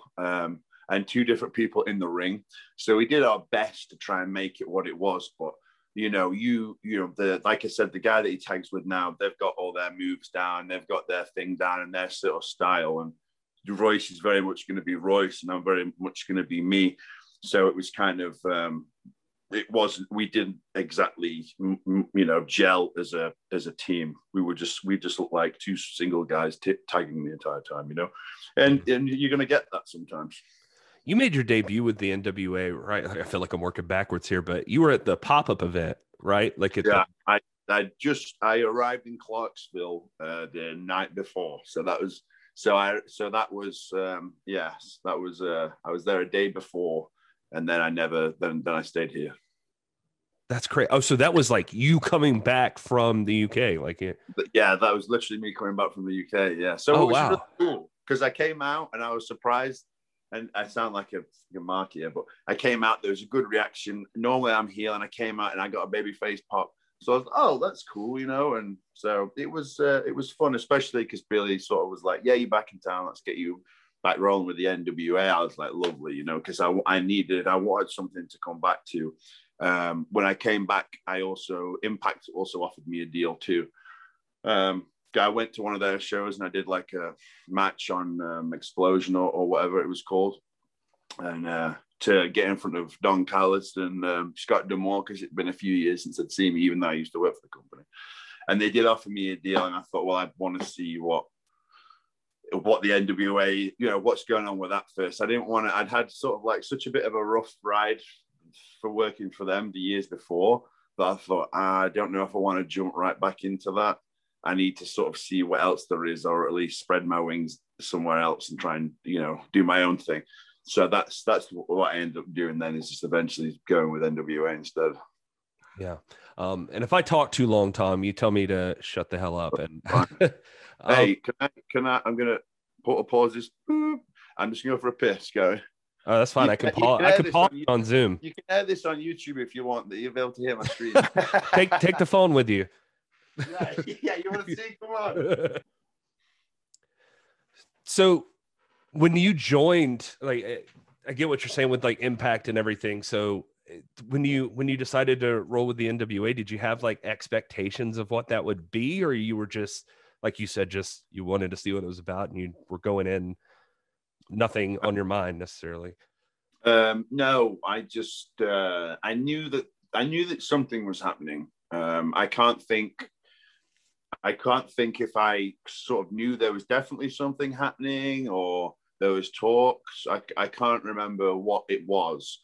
I just knew that it was going on, and at some point there will be something, you know. So I'd see, you know, Nick had been sort of running with the NWA, and I'd wrestled him a few times for it in the UK when he was sort of in its early infant stages. He would go around the UK and go around the world or whatever, defending it. And so I knew there was something at some point was going to happen, but it was just a question of waiting. So I can't remember. I feel like there was a pop-up before that too, that when I was away, I just feel like there was a sort of grumbling of at some point there'll be some form of TV or some form of streaming or whatever on its way. So for me, I didn't want to end up being then tied down for 3 years somewhere else and miss out on the opportunity. I gotcha. That makes sense. So again, I feel like I'm working backwards, but I'm curious, like when you were talking about earlier, like your parents and stuff, when you were telling them like you were going to get into wrestling and everything, it sounds like you got a good relationship with them and all of that. And they thought it was like, I think you said like walking on the moon or something like that. Yeah, sure. You'll go to WWE. Totally. I mean, you kind of covered, like, I mean, as far as how you felt when you lost that opportunity, but like, I mean, what was that like for you? Like, because what would you do, like 10 years probably in the business before you got into WWE? Or like, did you grow up a wrestling fan? Were you always a wrestling fan and this was always a dream, or it's something that came up at the end? And I'm sorry, I'm asking you a bunch of things all at once, but well, it's all kind of the same thing. But yeah, no, it's so I didn't have, my parents, I won't say we're poor, but we didn't have that much money. And so Sky, or at least cable, it was a luxury that, you know, it was definitely a luxury, and it was a luxury that we weren't going to have. I kind of grew up in a household that, you know, that would be a sort of luxury that, you know, would be frowned upon, or, you know, if I was a kid, most kids want to go to Disneyland when they're a kid. My parents would be like, oh, we're not going to go there. You know what I mean? Like, right. It was kind of, it wasn't kid unfriendly, but it wasn't like all the other kids got to do that kind of stuff, or, you know, they you know, their parents let them buy Power Rangers or whatever, and I wasn't, and you know what I mean. Maybe that's why I ended up becoming a pro wrestler. But you know, so it was sheltered to a degree. At the same time, my parents just weren't kind of into that, and not to make them sound sort of outdated, but So we didn't have cable. So this is kind of weird. So I remember walking into school one day and all the kids are doing like butterfly suplexes on their backpacks, right? I'm like, what's this? They're telling me about this wrestling. Oh, and I'm like, okay. And I, then there's sort of the boom. But this is like 97, 98 or something like that. All the kids are messing about with stuff. And of course, I'm still clueless to it. And eventually I'm at my grandma's house, right? And my gran hated pro wrestling. My granddad hated pro wrestling too. Like, oh, this is bloody stupid. Why are they hitting each other with barbed wire bats? This is crap. So they hated it. They thought it was dumb, even though I loved it. And I found a tape of WrestleMania 8, Hogan versus Sid, right? For some reason, this tape was in their house. Like it was a recorded VHS. And I pull it out, I'm like, what? WrestleMania 8? What the hell? There's no reason. To this day, I don't know why it's there. There is no reason why that WrestleMania tape should have been in my grandparents' house. They hated wrestling. So my grand could only put it down to maybe someone at the pub gave it to my granddad. He just got it and tossed it away. But so I got into it then, and then other friends would sort of lend me tapes and whatnot. So, and then I finally got my hands on, like, this would be 98, King of the Ring. And then obviously King of the Ring changed like it did for most people's opinion on pro wrestling. I went, whoa, this is something I have to do. And then I kind of went in and out of it for a long time. And I would spend like evenings at friends and whatnot to try and be able to watch it. Because like I said, we didn't have Sky, or I'd try and get them to tape it for me, or I'd have to trade tapes or whatever. And I think so. Jeff Hardy is my favorite wrestler of all time. Luckily, I've got to wrestle Jeff and get to know Jeff quite a bit over the years. So that's pretty cool, especially if I was a 12-year-old boy and you were telling me, hey, you're gonna do XYZ with Jeff Hardy and hang out with him and text him, stuff like that. As a 12-year-old, that would have blown my mind, So when I sometimes you got to take a step back and look like, it's pretty cool, like kind of how stuff works out or whatever. Especially as the child fan that I was. So when I saw Jeff Hardy, the Hardy Boys, that was it. My heart was set on pro wrestling. That's in short the sort of tale on me. I think really once the Hardy Boys came along, I even saw you break out the swanton a couple of times, like through a table on the outside of the ring, like, which is not something you normally see from a guy. No, you got to do it occasionally. That was a big show. No one cared. I mean, that was my shout out to Jeff. Yeah. I mean, how do you end up in the WWE from the UK? Like, I mean, did you just make the decision to come over here, or like what? Yeah, no. So back then it was sort of a closed door on it. It's not like it is now. I mean, it's crazy how different it is now. When I was there was only a few that had sort of been picked up in previous years, so I was trained. So my training when I turned 17 or 18, my official training, because I was wrestling a little bit before that with an underground federation in Birmingham, and they were untrained. They'd let me wrestle on the shows untrained. No one really came to watch. It was a bit of a shit show, as you'd say.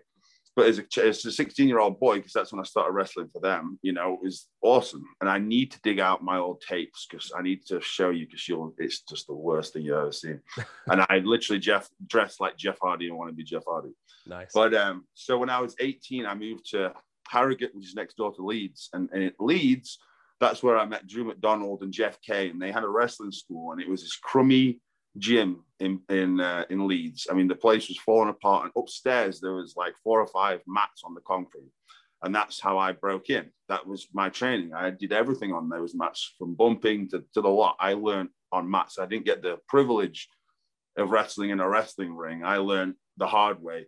You learn to fall correctly quick when you're learning on a thin mat and concrete. It's almost a bit like Stu Hart's dungeon almost.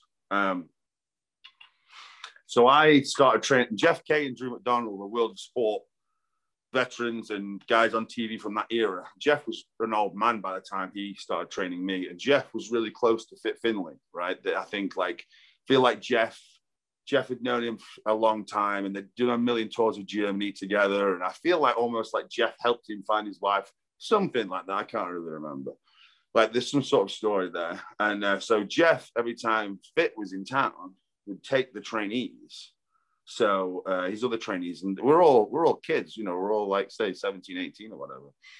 And so they've been going for a while. So I managed to find this wrestling school that no one knew of, no one went to, but somehow an affiliation with WWE. I mean, it was just by the grace of God. And so I actually was trying out from 05 to 010. So I would go every time WWE were in town, and I would try out. And they would never tell me anything, and it was scary as hell. And Undertaker, Triple H, all the guys would be out there watching. And it was back then when, I thought that I had to do moonsaults. So I was out there doing moonsaults and all this daft stuff. And obviously they didn't care for it. And I think for a year I quit. If this would have been 07. So I think in 05, I had a match on WWE Heat where it was me and a friend of mine, and I'm 18, and we're wrestling Snitsky and Tomko. And I remember being in that ring going, holy shit. Like, here I am. I'm in a WWE ring. I'm 18 years old. And I think Snitsky nails me with a big boot, right? And 12,000 people, or however many people's in the audience, just go, oh. And I remember lying there on the mat going, holy shit. And I remember looking up and seeing the WWE logo on the turnbuckle. And I went, I'm here. I'm doing it. Like, in my mind, I'm going, I'm getting closer to the moon. You know what I mean? I'm like, holy shit, I shouldn't be here. Plus, I've been in the business like 6 months, like learning on mats in 6 months. And then 6 months later, I'm in a WWE ring on TV. I'm going, what the fuck? So 07 comes along, and it's the same tryout that Sheamus, Drew, Wade Barrett. Sheamus, Drew, Wade, and there's a few other lads as well that you wouldn't know the names. 2 of them were from my training camp. There's only 3 or 4 of us. They all got hired, but me that day. Bummer. All of them got hired, and then once I'd realized everyone had got hired but me, I had a phone call from my boss at my real job. I used to work in the CD shop, and he went, Tom, the shop's going into liquidization. You don't have a job anymore. And I went, you are joking. So I lost my job, and I didn't get hired. Or everyone else got hired but me. Everyone else is going to America except for me. So I gave up. I went, screw this. This obviously isn't for me. They obviously don't care for me. They don't want me. Screw it. So I cut off my hair. I got a job as a security guard. And I just gave up for a year. And I was still really young, but at the time, so I've been wrestling from, 16 and been consistently sort of wrestling. And every weekend I'd always be at the big town halls doing all the shows and everything, because Jeff also was affiliated with a local promoter, and he ran a lot of big shows. There'd be 1,200 people every night, Friday, Saturday, Sunday. So I would do that the weekends, and then I would do my normal job through the week. And so if for some reason in wrestling, like 6 months feels like 6 years, but it just felt like I've been trying forever. And, I just went, well, I'm 21 now. Obviously they don't want me, so I gave up. So I remember watching SmackDown and seeing like Jeff Hardy versus Spanky or something. And I'm sat there and I'm going, what am I doing as a security guard? I'm not happy.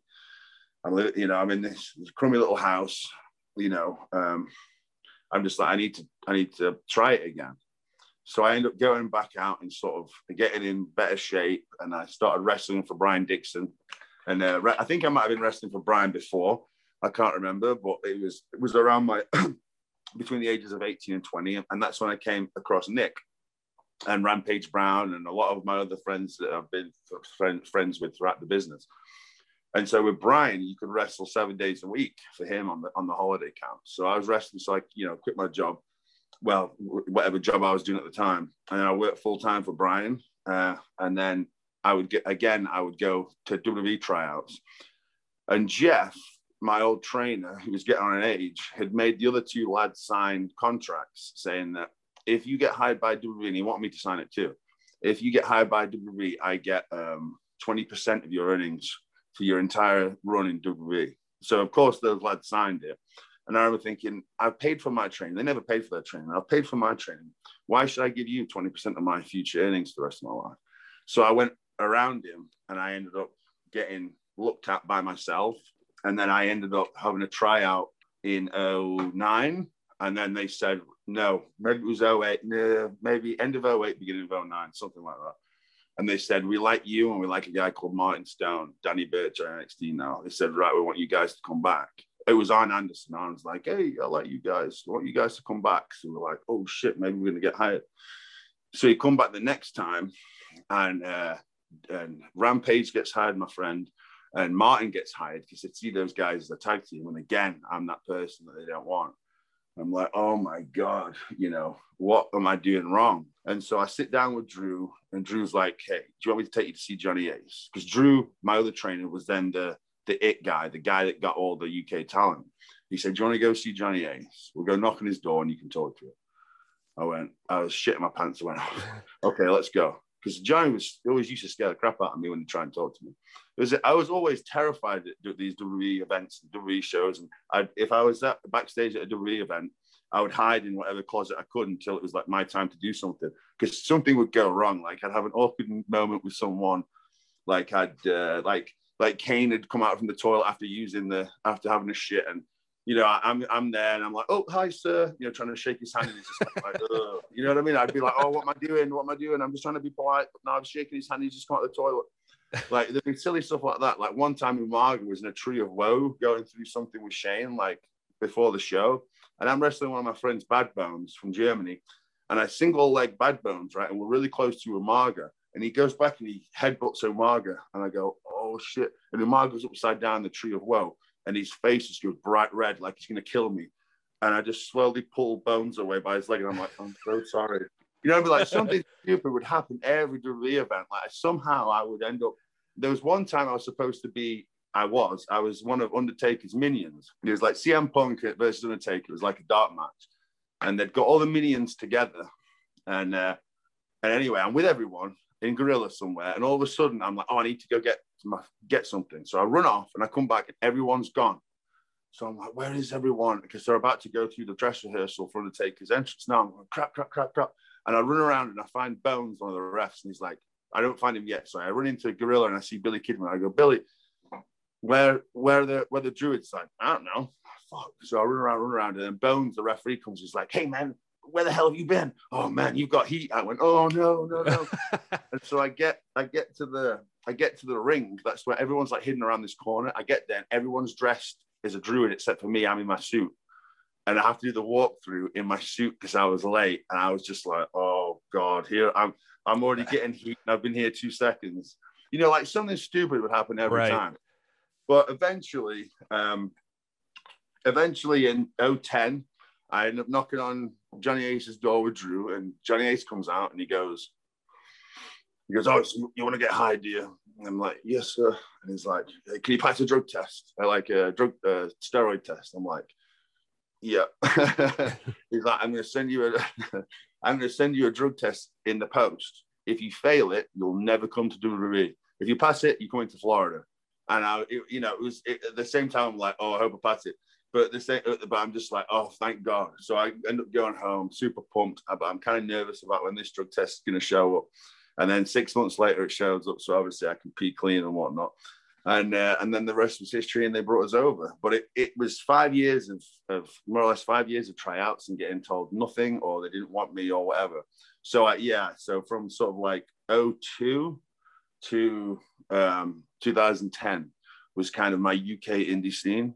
And then 2010, 2012 was WWE, and then 2013, 14 to 17 was TNA, and then another sort of break, and then now with NWA. So I've been wrestling since I was 16, and I'm 34 now, so it's been a long time. Yeah, you've been doing this a while, man. And, I don't want to make you dig like all into your TNA stuff, but I mean, I read a lot about that just because when I was trying to dig up stuff on you, and, it seemed like you were having a lot of success in TNA. So was that more of the same stuff like we've talked about, like that you think messed that up? Or so at TNA, generally when you came in, at least back then, I don't know what it's like now, but you were the new shiny toy. So I was the new shiny toy at first. So everyone likes you and wants to work with you and write you ideas and do all that. And, guys like Abyss was real graceful in like putting me over in his style matches and sort of trying to make a name for myself. And at the time I didn't realize it. Like, that's how I was like, sort of like blasé about everything was. I didn't really care. I was drinking and just still delusional, like still not realizing what an opportunity I had. Like now, that's what I say when I look back and go, you had all these opportunities. You were here at this moment in time, and you just didn't give a shit.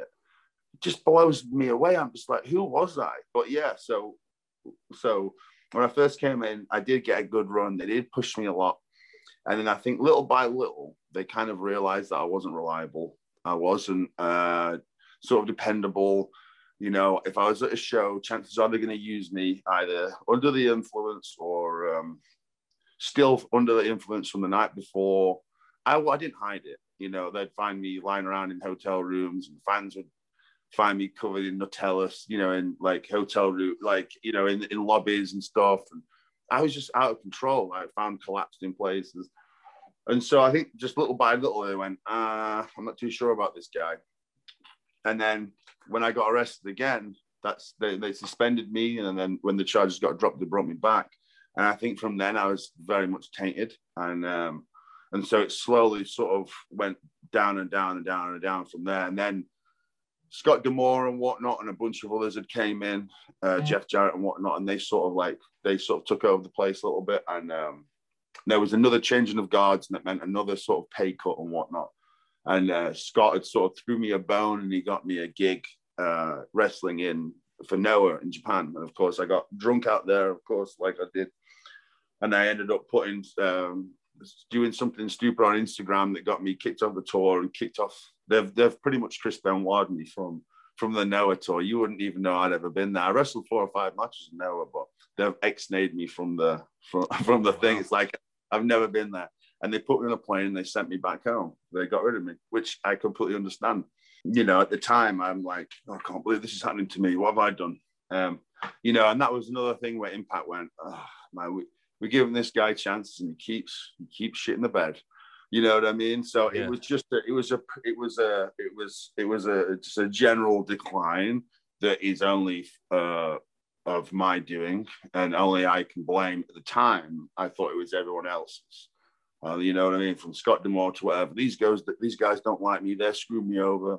But then looking back, I'm going, oh, like, you know, it's a bit like when your dad, when you're a kid, you're like, oh, my dad's an asshole. Like, why is he doing all this stuff? Why is he saying that? Why is he picking on me? And then when you get older, you're like, you completely understand why he did everything, and everything makes sense. And that's how I do it now. It's kind of the same thing. It's like I was just clueless to it and just, you know, delusional, thinking that all these issues are everyone else's except for mine. So, you know, I've got to say they did look after me. They always paid me on time. I did have a blast there. I just, again, wish I was in more control. And if you put me back there now, I'd be a different person. I'd have taken that ball and ran with it. Whereas before I got the ball and I went, oh, I don't care.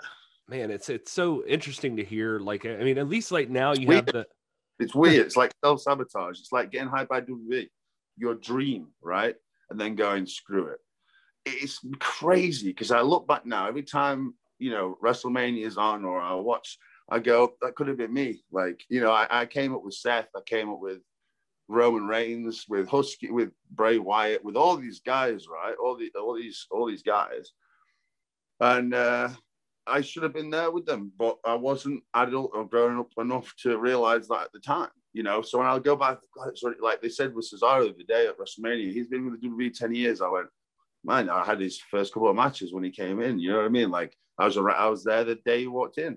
Like I could have. Why did I throw away the ball? You mentioned in one thing I was watching, you have like a documentary. It's on YouTube. Tom Latimer, To Bram and Beyond, I think is the name of it. And you mentioned being self-destructive in that, in one of the parts of that thing. I mean, are you feeling like that this is, it's the drug, the alcohol, that kind of thing that really did it for you? Or, I mean, have you ever thought about like what might have brought that on for you? I've got a weird, and it's going to sound real stupid. And I think I told it to Nick once, and he's like, that can't be it. Because I didn't get molested when I was a kid.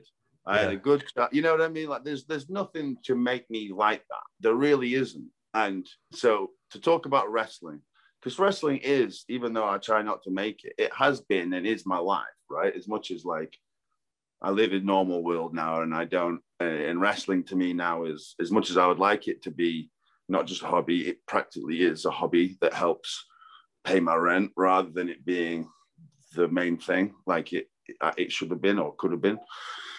So when I got hired by WWE, right, I'd spent all those years getting there, and I had this, maybe it's not this. I can only think that this is maybe, and it's going to sound stupid, but maybe part of it. is, so I spent all that time. I used to stand in my bedroom when I was a kid staring at the posters. I like a picture of Jeff Hardy and all these other people, and I'd spend hours just sitting there staring at them, right? Like I was obsessed with getting to WWE. That was my dream. And I know so many other people that were the same way, right? It ate them up. And I'd been told no, and this had happened, and all these things had happened, and I still, I had my first wife at the time. We were dating. She had to put up with me and me wanting to go do the wrestling and all this, and like that. I didn't care about any of that. I didn't care about what other people thought. I don't care about this relationship. I don't care about work. All I care about is wrestling and making it to WWE, right? And so through all the ups and downs, I finally make it. And I think I had this illusion in my mind of what it was. I was still in the Attitude Era. I still that's what I watched. Never watched anything up until when I sat. And it's 2010 before I walk in the gate, and it's changed dramatically from the year 2000 for what I grew up on and what I loved, right? Right.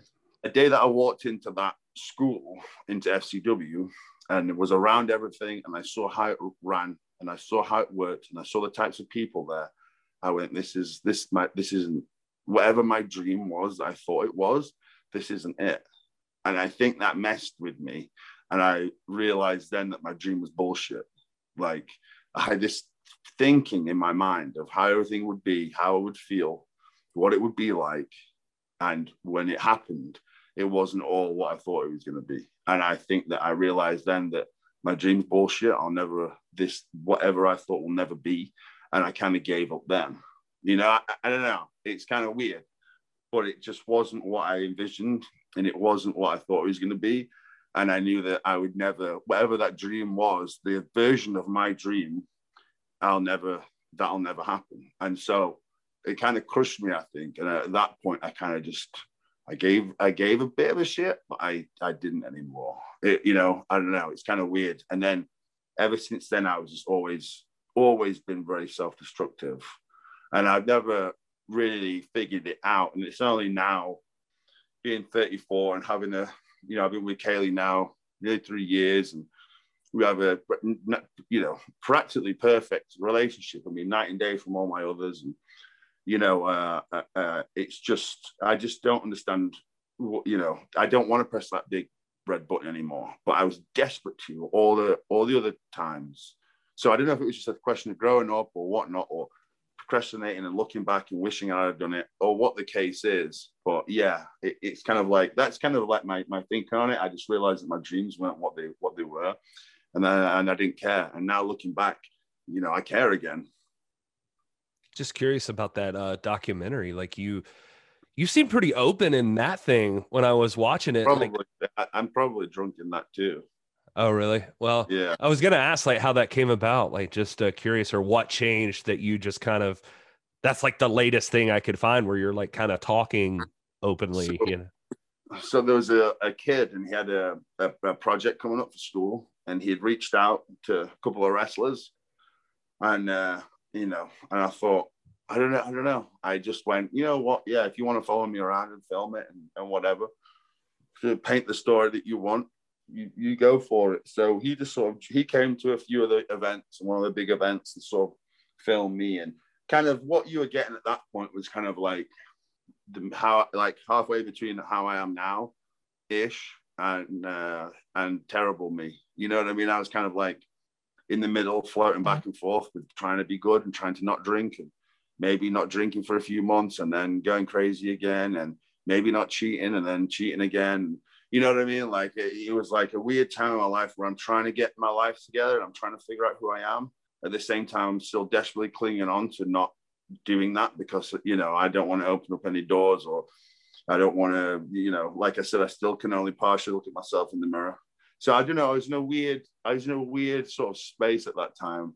I was kind of to a degree homeless for several of those years. I would just stay with people, or whatever girl I was dating at the time, I would just live there. And it was kind of like a weird time where I was just existing and floating around.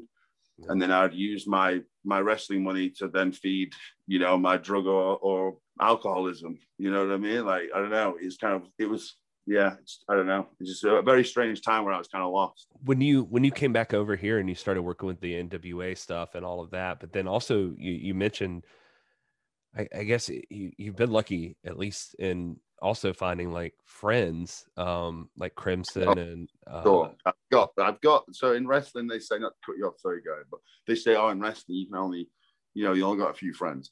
I'll tell you, I have some of the best friends. Crimson, Dexter, Nick, Rampage Brown, James Storm. There's more. I'm sorry if I'm missing anybody, but there's mountains and mountains and mountains of good people, good friends, people that I can depend on, and especially in Clarksville, I've got, Nick, Anthony, and like Sam, who comes back and forth when he can, when he can escape Florida. I've just got such a good network, and it definitely helps having them. Like they're not drinkers, they're not partiers, they're people that have their shit together, and that's really helped sort of keep me stable. You know what I mean? Like you need that core group of friends, and especially from the wrestling business. So you think it would be the opposite way, and there's a lot of people that did enjoy or would want to be around me for that. And they've slowly sort of gone to the wayside, and then it is nice to sort of be surrounded by people that have my best interests at heart, because there's been a lot of people that haven't, and I've welcomed them. I've wanted that, and now I don't.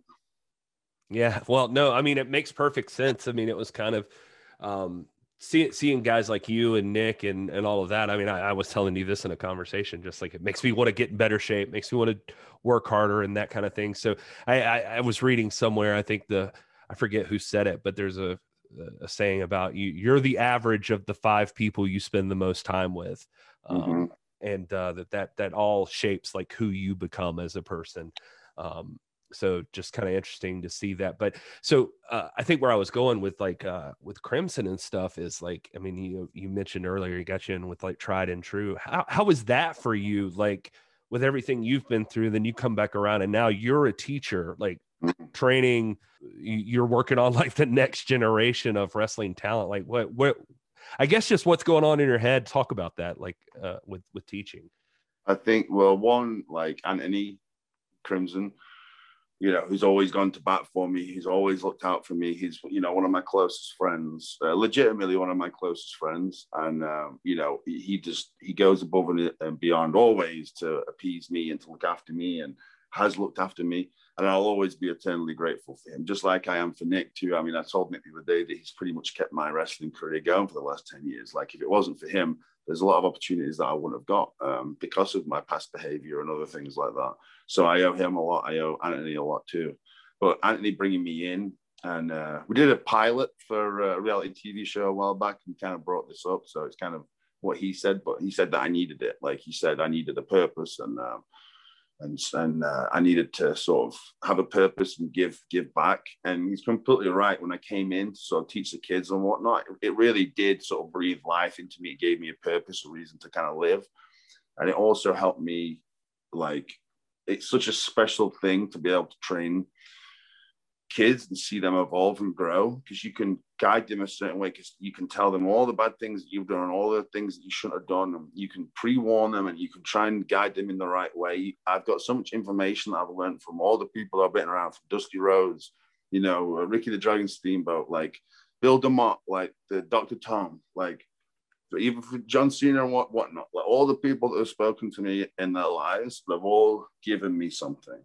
And there's so much, I've forgotten a lot of it, but there's so much stuff that is in my mind. It's so nice to be able to try and give that back, and have kids that want to hear it, and they're hungry, and I just as hungry as I am. And so that really helps. You know what I mean? Like, because I'd have walked over broken glass to get in a real professional wrestling ring. I learned on mats, you know what I mean? And the kids that we've got, they've pretty much got that same mentality that they're humble, and they're not privileged, is in, they're not what's the word I'm looking for, that they're appreciative of the opportunities and the things that have come. And we've got Mims right now on NWA, and he's one of me and Plunkett and Crimson's kid. So, you know, it shows the other kids too that, hey, you know, if you work and put your time in, you're going to get the opportunity too. Mims has got a lot of growing to do, but at least, you know, it helps you, the kids, then realize, oh, here's a kid that was with us and now he's getting an opportunity. So and that's something we want to get back going after COVID and whatnot. We've not had the school. And so we need to find a new place for it and sort of do all those sorts of things. And it's something they're all desperate to get back to. But as far as on a selfish level, it definitely helped me. It definitely helped me get my frustrations out and be able to give back, because I'm 34. I've got an incredibly short, I'm going for an MRI actually in 2 weeks on my lower back. Like, finally, I'm going to go figure out what's wrong with it, because I've had a bad back now for 8-9 years, you know, to the point where I'd have to drink whole bottles of morphine to be able to walk to the toilet. Like, it's been pretty bad at points. So I'm finally getting looked at. So I know I can't do this forever. So it's really nice then to be able to groom the next lot, because if I don't, it's such a waste, and if I can't do it, then at least one of them can, and selfishly then I can ride their coattails. You know what I mean? Like, I get to live vicariously through them. So you know, if I'm not going to make it, at least one of those guys will. So we're winding down, I promise, a little bit, but one of my questions was going to be is like, what excites you about pro wrestling now, like, that keeps you motivated and keeps you going? Is that one of them, like seeing these new guys, or what else do you have? Seeing the kids, and also I've sort of been born again almost. It kind of feels like it's weird, like sort of getting my life together, and yeah, it feels like I've been sort of reborn. I'm a completely different person to who I was. And when I hear stuff, I go, I can't believe that was me, or that I did that, or whatever. Like, so that's just sort of like, you know, getting a second chance almost. It fills me with a lot of joy.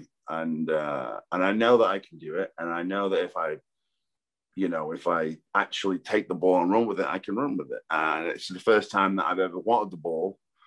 And now I really want it. You know, it's a bit further away, but I want to run with it. So there's definitely an element of that. There's definitely an element of dealing and being around the kids. And, you know, me and Kaylee both do it too. So it's something that we're both in, which really helps. And it's something that I've always, like I said, it took me a long time to realize that I loved it. Like, I hated it for the longest time.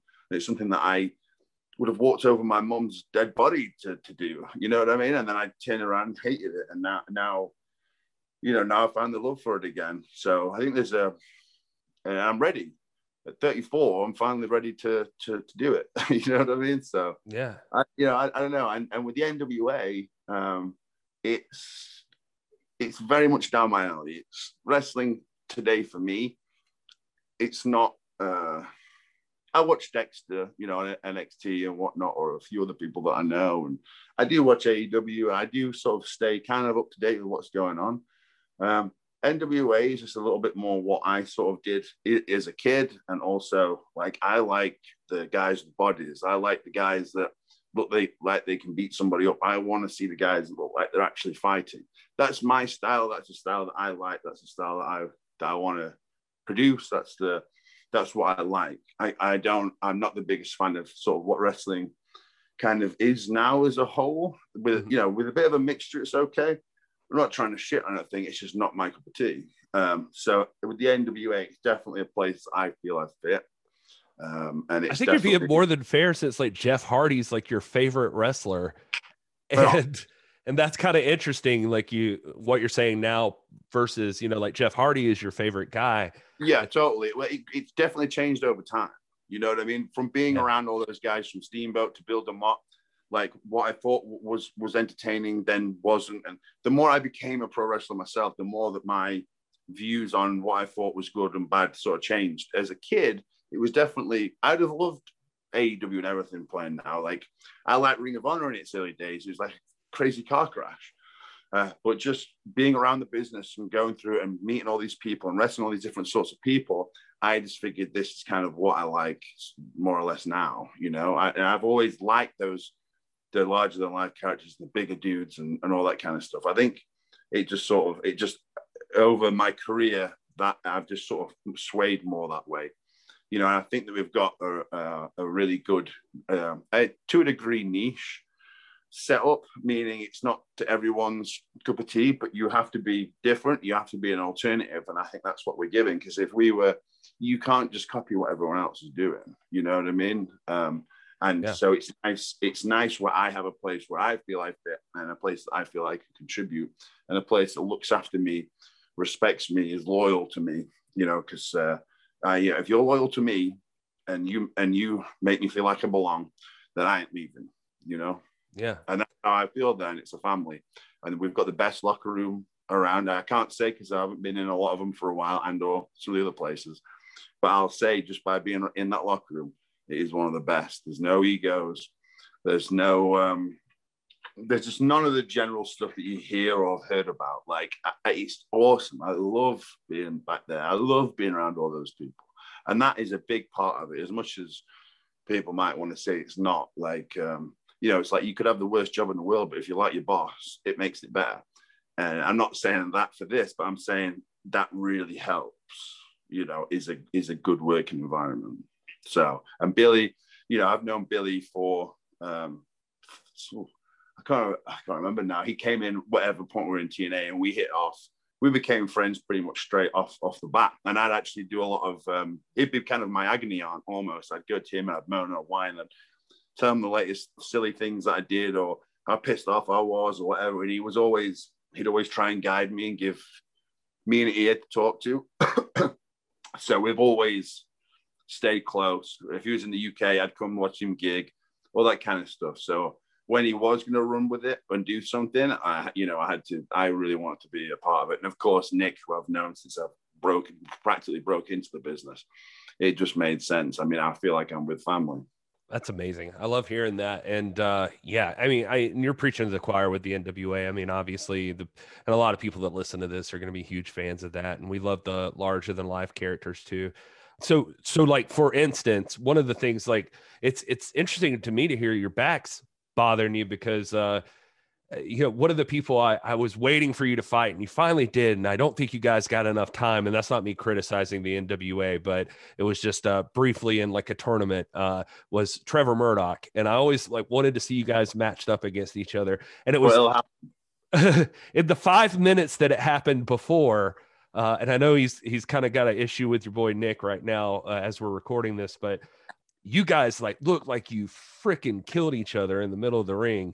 And I just, you can speak on that if you want to, but I'm also curious, like, if there's people like who excites you to get in there with. So anytime I wrestle Nick, because he's my friend, that really helps. I mean, I had one of my favorite feuds in TNA was with Nick, and then with Mickey, and it just, there's so many cool elements, and we shot footage out, and then we had some real cool matches. We had one of our matches in Wembley or somewhere in the UK, I can't remember.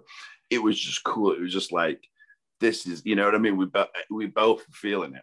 So anytime I wrestle him, and then guys like Bobby Lashley and Robert Roode, guys like that, even Gunner, I forget what he's called in WWE now. He's with the dude that plays the guitar. Elias. His Jackson Riker, is that who you mean? Yeah, that's it. Riker, Drew. I love wrestling Drew. Drew McIntyre. Like, guys that when you get in there with, it's a fight. Like, when you wrestle Drew, you're it's just survival. But Drew is like, he's stiff, but not in a taking liberties way. He's not going to hurt you. Like, you know what I mean? Like, he's safe as houses. He's just coming for you, and you better be coming for him, otherwise he's going to eat you up. And I love that. I want that. I want to fight that person. And those guys, like Bobby, you know what I mean? Like, he's so strong. Those guys you got to fight, otherwise you're not going to get anything in. And I love that. I want to fight them. So guys like that, and Trevor is one of those guys. And also Trevor, besides being a big, mean, scary guy that no one in a bar would want to fight, which is how wrestlers should look and be and come across, he also understands and gets the business. Like, he's got a great mind for it. Like, he really does. Like, so not only have you got a guy that's intimidating, can talk, look the part, look like a badass, and he's not your muscle man by any means, but he's a big guy that's going to beat you up. But he also understands what should go where, how that should be played. If there's something here, take a moment, let it breathe, let it register. Like he's not, you know what I mean? It's about the details that matter, not the moves, not this or that. It's about all the in-between bits that, to me, when I watch a pro wrestling match, the in-between bits, the bits that kill me. You know what I mean? Mm-hmm. Like, you could hit the nicest whatever driver you want in the world, but how did you get to that? You know, did you put your hand out when the guy shot you off? If you're in the corner getting shoulders or getting punched in the face, or your hands holding onto the ropes, you know, or if you're on the floor and you're getting mounted and you're not covering up, and the guys, you know, or the bad punches or whatever, like that stuff completely take me out of it. Like if a lockup looks weak, I don't care anymore. If that's the first thing I see, I'm out. Like I won't see anymore. Like, so, and of course, I can't say I'm not perfect in any sense at all, nor am I tooting my own horn, because I am also guilty for forgetting things, or if I'm in the heat of the moment, I leave a hand there where really, if the hand was there, why would it be there? It would be trying to grab the guy's hand or whatever. But it's always those little bits that kill it for me, kill a wrestling match's momentum or whatever. If I can see through something, I go, oh, you know. And like I said, Trevor's one of those guys that's never going to do that. And he just understands storytelling. And that's what wrestling is. It's not about the moves. Who cares about them? It's about your investment in the characters. Do you care? Because if you don't care, why are we doing it? We're supposed to care. We're supposed to like this guy. We're supposed to not like this guy. Like, where did it go? Where did it become an exhibition of who can do the cooler move? And that's just that for me, and for everyone else listening, I'm sorry. It's just not pro wrestling. I want a story. I want to go, when I go to the movies, I don't want to see 2 hours of car crashes. I want to see the in-between bits that got to the car crashes. No, I think the people that watch the NWA right now, especially, and I think they're out there, and it's just a matter of bringing the eyeballs, and we definitely want to do that. But it's, you know, I wanted to see you and Trevor, not because I thought somebody was going to do a moonsault or the tope suicida to the outside. Hey, I'm gonna tell Trevor, but the day we wrestle, you have to moonsault. And so he'll be able to do a nicer moonsault than me. There you go. Yeah. Well, so we'll look for that. But all right, so I got two other things I have to ask you about, and let's see. I'll do this one first so we can get the sappy stuff out of the way. I am curious, since we gave her a little bit of time earlier, but let's talk about Kaylee for a minute, because you met Kaylee. Did I understand that you had? I thought you guys had just met each other at Crockett Cup when I saw you, but apparently it was a pop-up. Yeah. So how did that happen? Well, do you want the kayfabe story or the story? Well, I'll go with the story, you know. Okay. But she was aware that I was. I'm sure she won't mind me saying, but she was aware that I was coming back, right? She knew who I was through Nick. They were doing their thing, and so she'd sort of already prepped the field to sort of, you know, ask Nick who I was and when I was coming. So I kind of I was still in my boisterous stage, you know. I was, you know, still sort of gallivanting around. So, you know, I wasn't expecting it to be anything more than probably what I thought it was 30 years ago. So, we ended up meeting at that show, and then it's kind of funny. So we ended up meeting at that show. And she'd moved to Nashville. She'd moved in with Dave Lagana. They were doing the NWA stuff. She was living back at parents' place, and then she literally moved around the same time to Nashville when I moved to Clarksville. It's kind of uncanny. And like I said, she was living with Dave, and I was staying at Anthony's friend's place, and I had a room that I would stay in, and that was mine until I kind of got on my feet. And so she ended up pretty much moving in there, to the dismay of the other people that lived in the house, the family that lived in the house. But she was there all the time. And of course, at the time I was doing a bit of training with her too. So it just kind of made sense. And so, like I said, she pretty much moved in with me then. And then it was time for us to move out. So I had a friend that in Kentucky, and he had, because we didn't know what to do. Everything was still kind of early. We'd only been sort of together for a couple of months. So or whatever. So we ended up moving into an RV. which is wild. It is wild. So we moved into an RV in Kentucky in the country. And we were there for a couple of months. And then we moved into my friend's shop because he had a whole setup in his shop. We moved in there for a little bit. And then something happened, so he had to move back in. So that's when we finally moved out and then got our house we've been in now for, I think, 2 years or something. But yeah, we lived in an RV. We, you know, in our early stages, we lived in an RV, which is, I loved it. What I did think, though, is if you're going to live in an RV, you have to be a single person. 2 people in an RV is pretty tough. You know what I mean? And we didn't, you know, I peed in water bottles and chucked them out. And, you know what I mean? We had no working plumbing.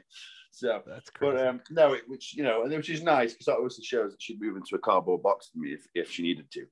But no, we just hit it off and just became sort of best friends. And I couldn't think of, you know, anyone. And like I say, we're planning on getting married in May, I think next May. And you know, I couldn't be happy. I couldn't ask for anyone to. And again, it's kind of another thing that I never thought I'd do again. I was so bitter and jaded on sort of women and relationships, and I never thought I'd be able to toe the line. I never thought I'd be able to not cheat. I never thought I'd be able to not drink. I never thought I'd be able to do any of the things that I am now. So it's pretty cool because it's like, I know, whereas before I was always desperate to mess things up.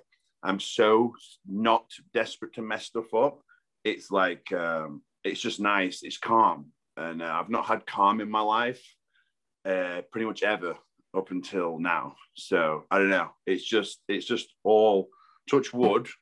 It's, you know, it's all going really good and she's happy. I'm happy. We've got a dog, which is kind of our baby almost. So, you know, yeah. she just took it to New York now. She's got a signing with Nick in New York.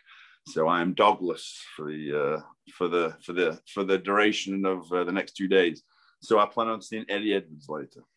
He's in town. So. Nice. So no candy wrappers on Tom. No candy wrappers. This is it. Diet Cokes is my jam. All right.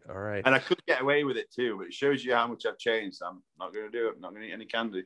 There you are, a dedicated man. I like that. It. I don't want that heat. All right. So one last thing before I let you go, Tom, I have to ask you. I just last night I watched Checkpoint, and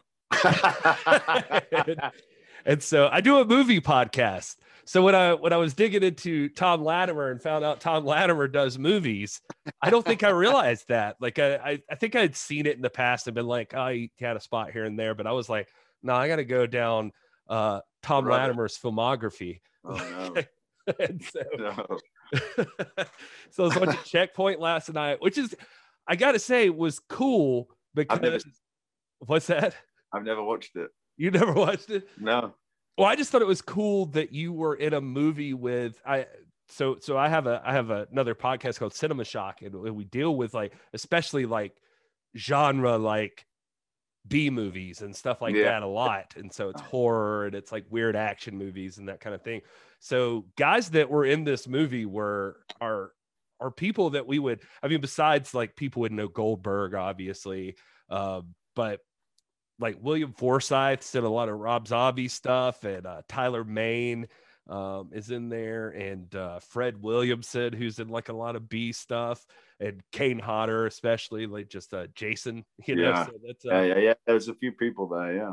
Yeah. But what was that like for you? I mean, how did that even happen? I'm just curious. So when I got fired by WWE, so WWE had hired at the time an acting coach, right? Peggy Sheffield, her name is. She's literally my American mother.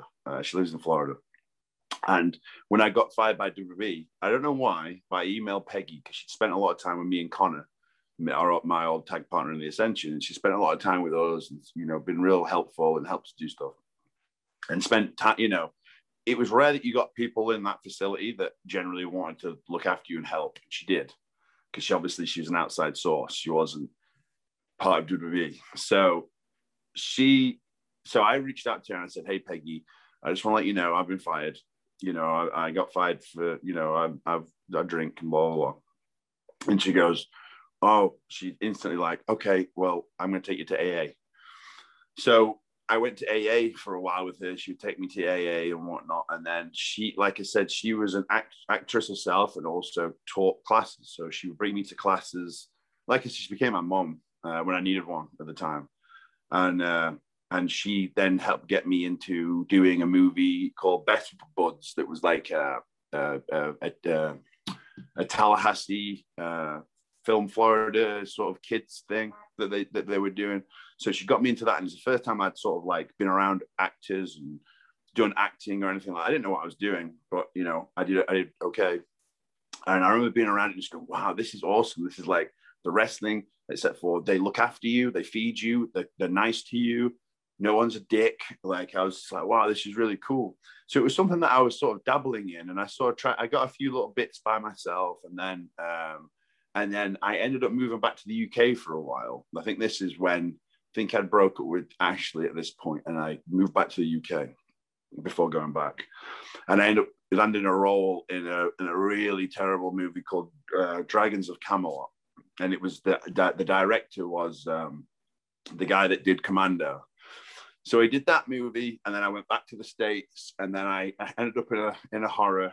I tried finding that one, side note, but it's somewhere. I've never seen it either. I mean, I think it made it to DVD.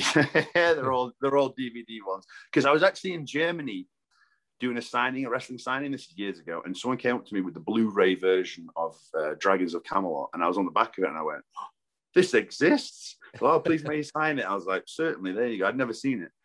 And then Checkpoint, that say with Bill, and that was real cool. So we filmed a lot of that in North Carolina, and then they flew me in, and Bill was really, really cool with me. I stayed at Goldberg's house for 2 nights. We trained together in his gym, hung out with his family, and Bill's house is awesome. So I spent 2 days with Bill, and then we filmed on like a big, I can't remember where it is in California, but we filmed on a big battleship that they'd rented for the 2 days. Mm-hmm.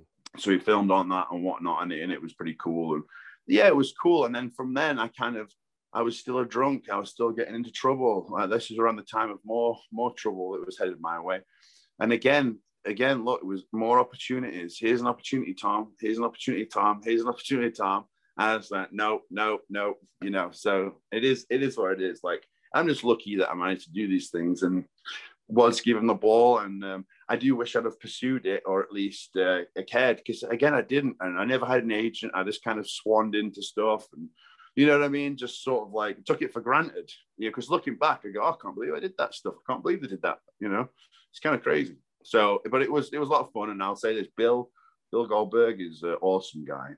He was even gonna, when I got injured in Rome, I got impaled in a chair with my bum, and when I was in the hospital in Rome, wait a minute. You can't just like skim past that you got impaled on a chair in your bum. Like, my worst wrestling injury. Well, I'll say this and I'll get to the injury. Okay. So right. I was in hospital in Rome, and I was supposed to meet up with Bill because he was doing a tour of the UK, you know, like JR and a few of the guys would do, where they go and they talk about their lives, and it's kind of like a stand-up thing. And he was going to fly in to come and see me. And I was like, no, it's cool. You know what I mean? I appreciate it, though. But that's the last time that we spoke. But he was such a good guy to me. Like I said, put me up for 2 days, and, you know, took me around. And Bill was really, really cool. So, but so that's so I've had 2 wrestling injuries. So when I was training, I was doing a spinning head scissors on those mats that I was telling you about, and I impaled my toe into the mat and I broke it. And so now instead of a toe that does this, it's fused, so it just does this. So I can't wear flip flops. I drag the flip flop. You know what I mean? And they put a little pot on my toe, and I wasn't allowed to work for several months because I worked in a factory baking cakes at the time when I was a kid, and they said I was a fire hazard because of this little pot on my toe, so I couldn't work. So that was the first one. That was when I was 16 or 17, and then this one happened a few years ago. Nick was there too. Nick, Eddie Edwards, Bambi Killer, Jimmy Havoc. A few of us were in Rome, and this wrestling event was being held at a giant theme park. So, of course, we're drinking all day. We're having a great time. We're in Rome. We're at a theme park. This is cool. And, of course, I'm knocking back the beers. And it comes to me and Jimmy's match, and we're having a hardcore match. And he does this spot, and I've done it with him a million times, but with a normal metal chair, not a plastic and metal chair. where we put it so it's, chairs like this. And then I take a hip toss and I take a front flip on the chair, and it just normally, it sucks and it hurts, but you just crush the chair and it's kind of like, oh. Well, this was a metal and plastic one. And I literally just took my kilt off, which might have saved me if I'd have kept it on. We do the spot, it gives me the hip toss, I take the front flip onto the chair, it explodes and it goes right up my ass, right? And I land on the chair, and luckily I'm pretty buzzed, but I land on the chair and I go, fuck. And I go, I pull myself off it, right? And I look at my hand, and there's blood, flesh, and shit on my hand. And I go, Jesus. fuck. Literally, my asshole exploded, right? And he kicks me out the ring because he's going to go for a dive, right? And I'm learning that, and I'm standing there and I'm going, Jimmy, I'm hurt. And he doesn't hear me. So I think he gives me a baseball slide or something. We kind of fall into the chairs, and he's picking me up, and I'm going, Jimmy, I'm hurt. I'm really hurt. He went, and I was supposed to go over. So he goes, I'm going to go for my finish schoolboy on me. I said, no, pin me. And I just roll in the ring. He lies on me, 1, 2, 3. I roll out, and they help me to the back. And luckily there's EMTs and stuff there, because Rome's kind of a second world country, a little bit, kind of. And I pull down my wrestling trunks, and literally just goes on the concrete like stuff. And so they give me an injection in my ass, and they put me in the ambulance, right? Which is terrifying enough because they're driving crazy. I'm getting slammed about and everything. And so I end up, everyone leaves the next day. So Nick, Eddie, everyone, they try and see me in the hospital, but they're not allowing it. So they can't see me. And I get stuck in Rome by myself for a week. And luckily they put me in one of the better hospitals, but they're all fairly terrible places. So I'm stuck there, and I don't know what to do. And then a guy, the promoter, would come once a day to see me, to check on me, right? And so they've got me on the morphine, and I've snuck a bottle of, this must have been in my bag to begin with, a giant bottle of vodka. And it shows you how bad I am. I'm not supposed to be drinking. I go into my bag and I chug my bottle of vodka, and put it back. And looking back, I forget stuff like that. I'm like, what am I doing? I'm in the hospital and I'm chugging vodka. Anyway, so several days go past, and eventually it's time for me to use the toilet, right? And don't bear in mind, I've got pictures I'll have to show you of it one day. They're terrible. So cutting back I'm morbidly curious. Cutting back a little bit. So they have to dry shave my arse, right? It's all cut up. So I'm going, oh God, this is horrible, right? And then I remember they'd got me on some sort of pain gimmick. So I'm kind of in and out of consciousness a little bit. And they wheel me into an operating room, right? And everyone's yelling, everyone's screaming, everyone's running around, and they're putting this piece of paper and pen in my face, want me to sign something. I'm going, what the fuck, what's going on? I don't know. They're like, no, sign it. So I sign this piece of paper, not knowing what it is. And there's all this commotion. They're all yelling and screaming. I'm going, what the hell? And then this woman holds me down and goes, don't move. And I didn't realize they'd given me an epidural right in my spine. And I was, you know what I mean? I'm like, what the fuck is going on? So they give me the epidural, and then I can't remember anything. I wake up in the hospital. So several days go by, and I've got my catheter in. And I think Eddie had told me, don't worry, when they pull that out, it's like, and it's relieving. It was awful when they pulled it out. Anyway, so several days go past, and I've not taken a crap, and I'm trying to not eat because I know at some point and they've got me on the morphine too. So, and the morphine, clogs you up. And finally, 3 or 4 days pass, and I go, okay, I think I need to go to the toilet. So I try and get out of bed. I've not moved. I've been bedbound for 4 days. And I ring the buzzer.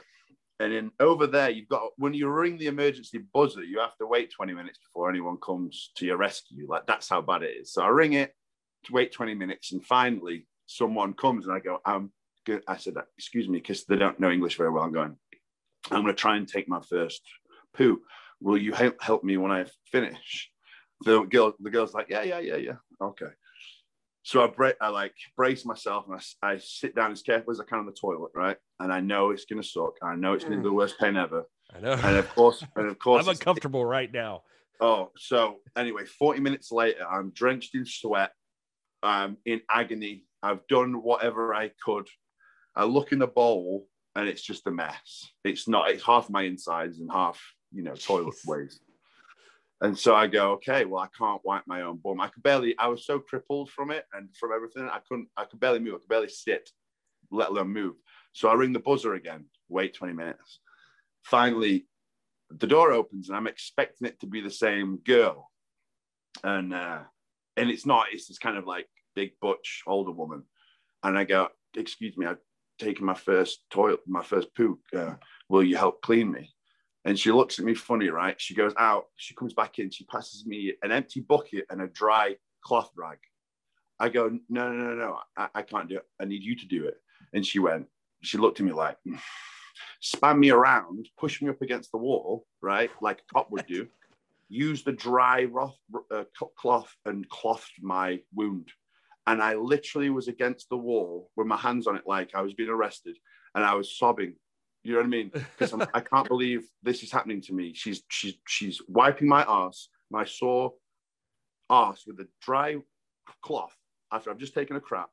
And I've been abandoned and left in Rome for a week. I can't believe this is happening to me. Like, I just literally wept. I was like, I can't believe this is happening to me. Crazy. So they're not allowing me to leave. And I said to the promoter, he visits me. And again, it's been about a week. I go, I've got to leave. I can't stay here anymore. No. They don't want you to leave. They don't want you to leave. I said, no, I'm going to write. I'm leaving. Get me on a flight. And so they put like 1 million diapers around me, right? Because I can barely still walk and everything. And they take me to the airport. And they're like, you sure you're going to be okay? You sure you're going to be okay? I'm like, yeah. And as soon as they leave, I go buy 2 ginormous bottles of Jaeger, right? And I chug both of them because I know it's the only way. 1, I'm an addict, but 2, I know it's the only way I'm going to be able to sit on this flight because I'm in agony. So I chug 2 giant bottles of Jaeger, right? And stumble onto the plane. And luckily, I'm sat by 2 older people, two elderly people, right? And so they kind of baby me through the flight. And then I'm trashed by the time we land. And they help me off the plane and then take me for my girlfriend to come pick me up. So, you know what I mean? Like, God bless those old people. But yeah, I thought, but there's no way I can do this. I mean, absolute agony. I have to get blind drunk. But that was also my thinking at the time. But yeah, it was the worst week of my life. Totally. Like, don't get impaled up the arse with a chair. And now, also, I don't have I need plastic surgery. So that's something that probably not a lot of people know. I don't have your stereotypical butthole. Let's just say it's a different shape. I have a slit, not a hole. That's man, I can't think of bro, I've learned so much on this podcast. Bro. I was like, we had like a great session up front. Yeah. I've got to add to my bucket list, not getting impaled in the ass. Bro, I'm sure that everyone listening or barely listening to this podcast and be like, what is he talking about? He shouldn't be allowed to do podcasts. Shouldn't be allowed to talk. That's great, man. I got new stuff for my life list here that I don't want to happen to me, and I don't know. But I know one thing is certain, that I've got to figure out a way to make that into a promo for this episode. Well, my poorly arsehole. Yeah, just like little snippets of like, if you need to hear this whole story. Oh well, yeah. Nick loves that story. He's always like, tell your butthole story. He loves it. Yeah, because he was there. He saw the stuff fall out when I pulled my trunks down. He saw it all hit the deck. Like he was there. Eddie was a brave one. He got right in there, and he's just like, it's not looking good. I can't believe I'm going to ask this, but it was legitimately like the leg of the chair or something, like just broke through your tights. Oh, it tore it up. It went, it just tore and went straight up me. Like, and so not even like in a separate area. It like just happened to be perfectly aligned. No, it slashed everywhere else too, and gave me a massive cut under my gooch. But also one of the bits went up there too. Like, it was like a trifecta of like damage. I think as well, like, my nuts now are also, I think they've been permanently damaged too. They're also numb to the touch. And I feel like an injury like that could possibly make it so, they're not working, and I wouldn't be surprised too. You know what I mean? Like, I think it was a game-changing injury. I don't 100% know, but. And you're not drinking anymore, right? You said you're completely sober right now, and you're because I expected we were going to talk about some stuff, but I didn't expect you to be this part of the pun. But this, I haven't. I've not done like I said, I've not done a podcast in years, guys. So sorry, I'm just bulleting it all out now. It's like laying it all out on the line today. That is amazing. But you know what's even funnier, just as a side note, this is the second story, legitimately, the second time I've heard about somebody having an injury where, no, actually, you know what? Now that you say that, now that's the third time, because I remember him tearing something, and but no, when I lived in Illinois, I worked I helped out sometimes at this bar. And there was a guy there that legitimately like plopped down in this wooden chair, and the chair shattered. Yeah. And the freaking leg of the chair like went up in him. Yeah. It happens more than you think. Yeah. And it's really scary, especially for a heavier guy. It gives you an incentive now. Yeah, exactly. You're like, I gotta either stand up all the time or lose some weight. Be very careful about where I sit and what I sit in. Totally. I'm staying away from plastic and metal folding chairs, that's for sure. Oh my God. Only in Rome. Oh man, this has been amazing, man. We have been talking forever. Like my wife is like, I could hear my wife yelling at me like, what are you guys talking about? Yeah, apologize for me. Yeah, no, I appreciate you, Gary. I appreciate you taking the time to do this. I know we talked about it for a long time. I know I've been promising for a long time. So thank you for doing it, for letting me for letting me vent and giving me a platform and just for being cool, you know.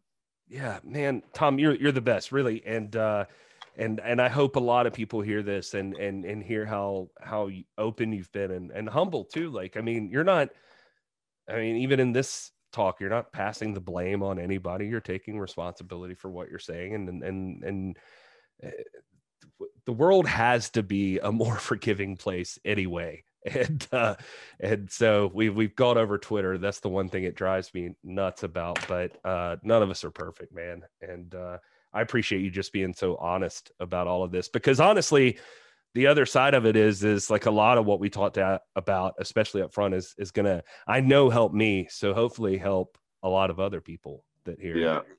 Yeah, for sure. Yeah. And of course, yeah, you text me whenever you want those dieting tips, my son. Yeah, absolutely. Like you helped me out. You sent me like a whole food list the other day and stuff. So I feel good about it. You got to send it to the shop now. I've got no excuses. I've got everything that could go wrong, every way to make it better. This has been awesome. Appreciate you, Gary. Thank you, my brother. Thank you. Seriously, Tom, Robert. Man. I forgot we had Robert at the start. Yeah, and Robert. Yeah, and Robert, he was so bummed. He was so bummed he couldn't hang out the whole time. But he's gonna love this. But man, everybody can follow Tom on @Thomas_Latimer_. Is that right? I think so. Yeah, I think it's the same on Twitter too. I'll make sure it's right, and I'll cover it at the intro. Can I do a couple of plugs? Shoot, man, go ahead. So, whatever you got. All right. One, drink Northern Chill. Northern Chill. It's good water.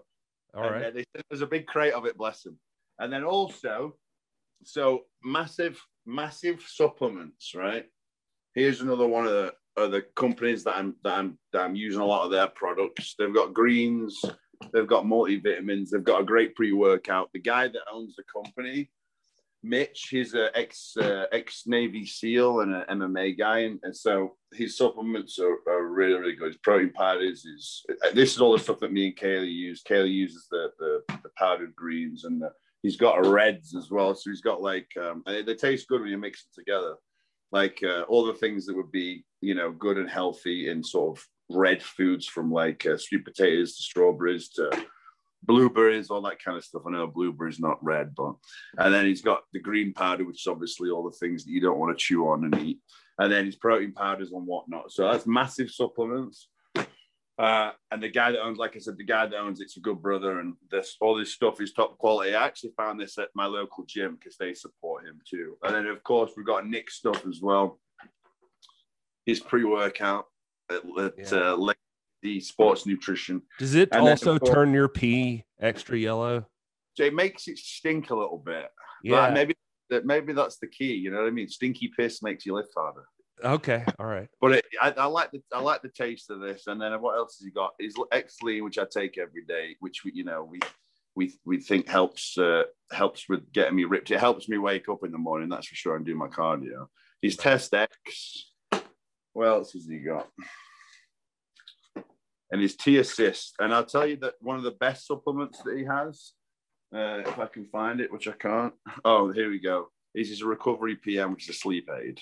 This thing out of the lot of them. Now, the fat burn is good. The pre-workout's good. You know what I mean? I try and go through a lot of pre-workouts and a lot of that. Like, for me, they're all kind of the same. But I'm telling you, when it comes to the recovery for sleep, it's unbelievable. A lot of people that I know talk to me. One guy that I'm training with tomorrow is going to a powerlifting meet. He was telling me all sorts of gimmicks that he was taking to try and sleep before this. You know what I mean? And he's a guy that really struggles to sleep and it knocks him out. So, you know what I mean? I'm always taking some sort of potion, but I do recommend this a lot, the Recovery PM. And of course, use code Latimer10 for 10% off. Or you could use Nick's code. I'm sure it's the same, Aldous10. He gave us one. It's NWA fam, but there you go. But use Latimer 10. We'll keep it at that. Yeah. Make Nick like me more. Yeah. So, Tom's trying to give back to Nick here. So you support him. I owe him 10 years. It's legacysups.com. Legacy Sups. That's it. Yeah. A massive MASF supplements. So there we go. And that's it. That's it for the plug-in. And then, of course, watch NWA on Fight. Yeah. NWA Power Fight TV. Well worth it, because then you could go see Tom Latimer whip some ass on there. That's that pay-per-view coming up June 6th. Oh man, that looks fun. I like that circus vibe that's going on. It's a bit there. creepy, isn't it? Yeah. I'm a bit worried. No idea what's coming up for you. No idea. Yeah. It sounds like something off a saw or whatever. Yeah, exactly. Tom, thanks again, man.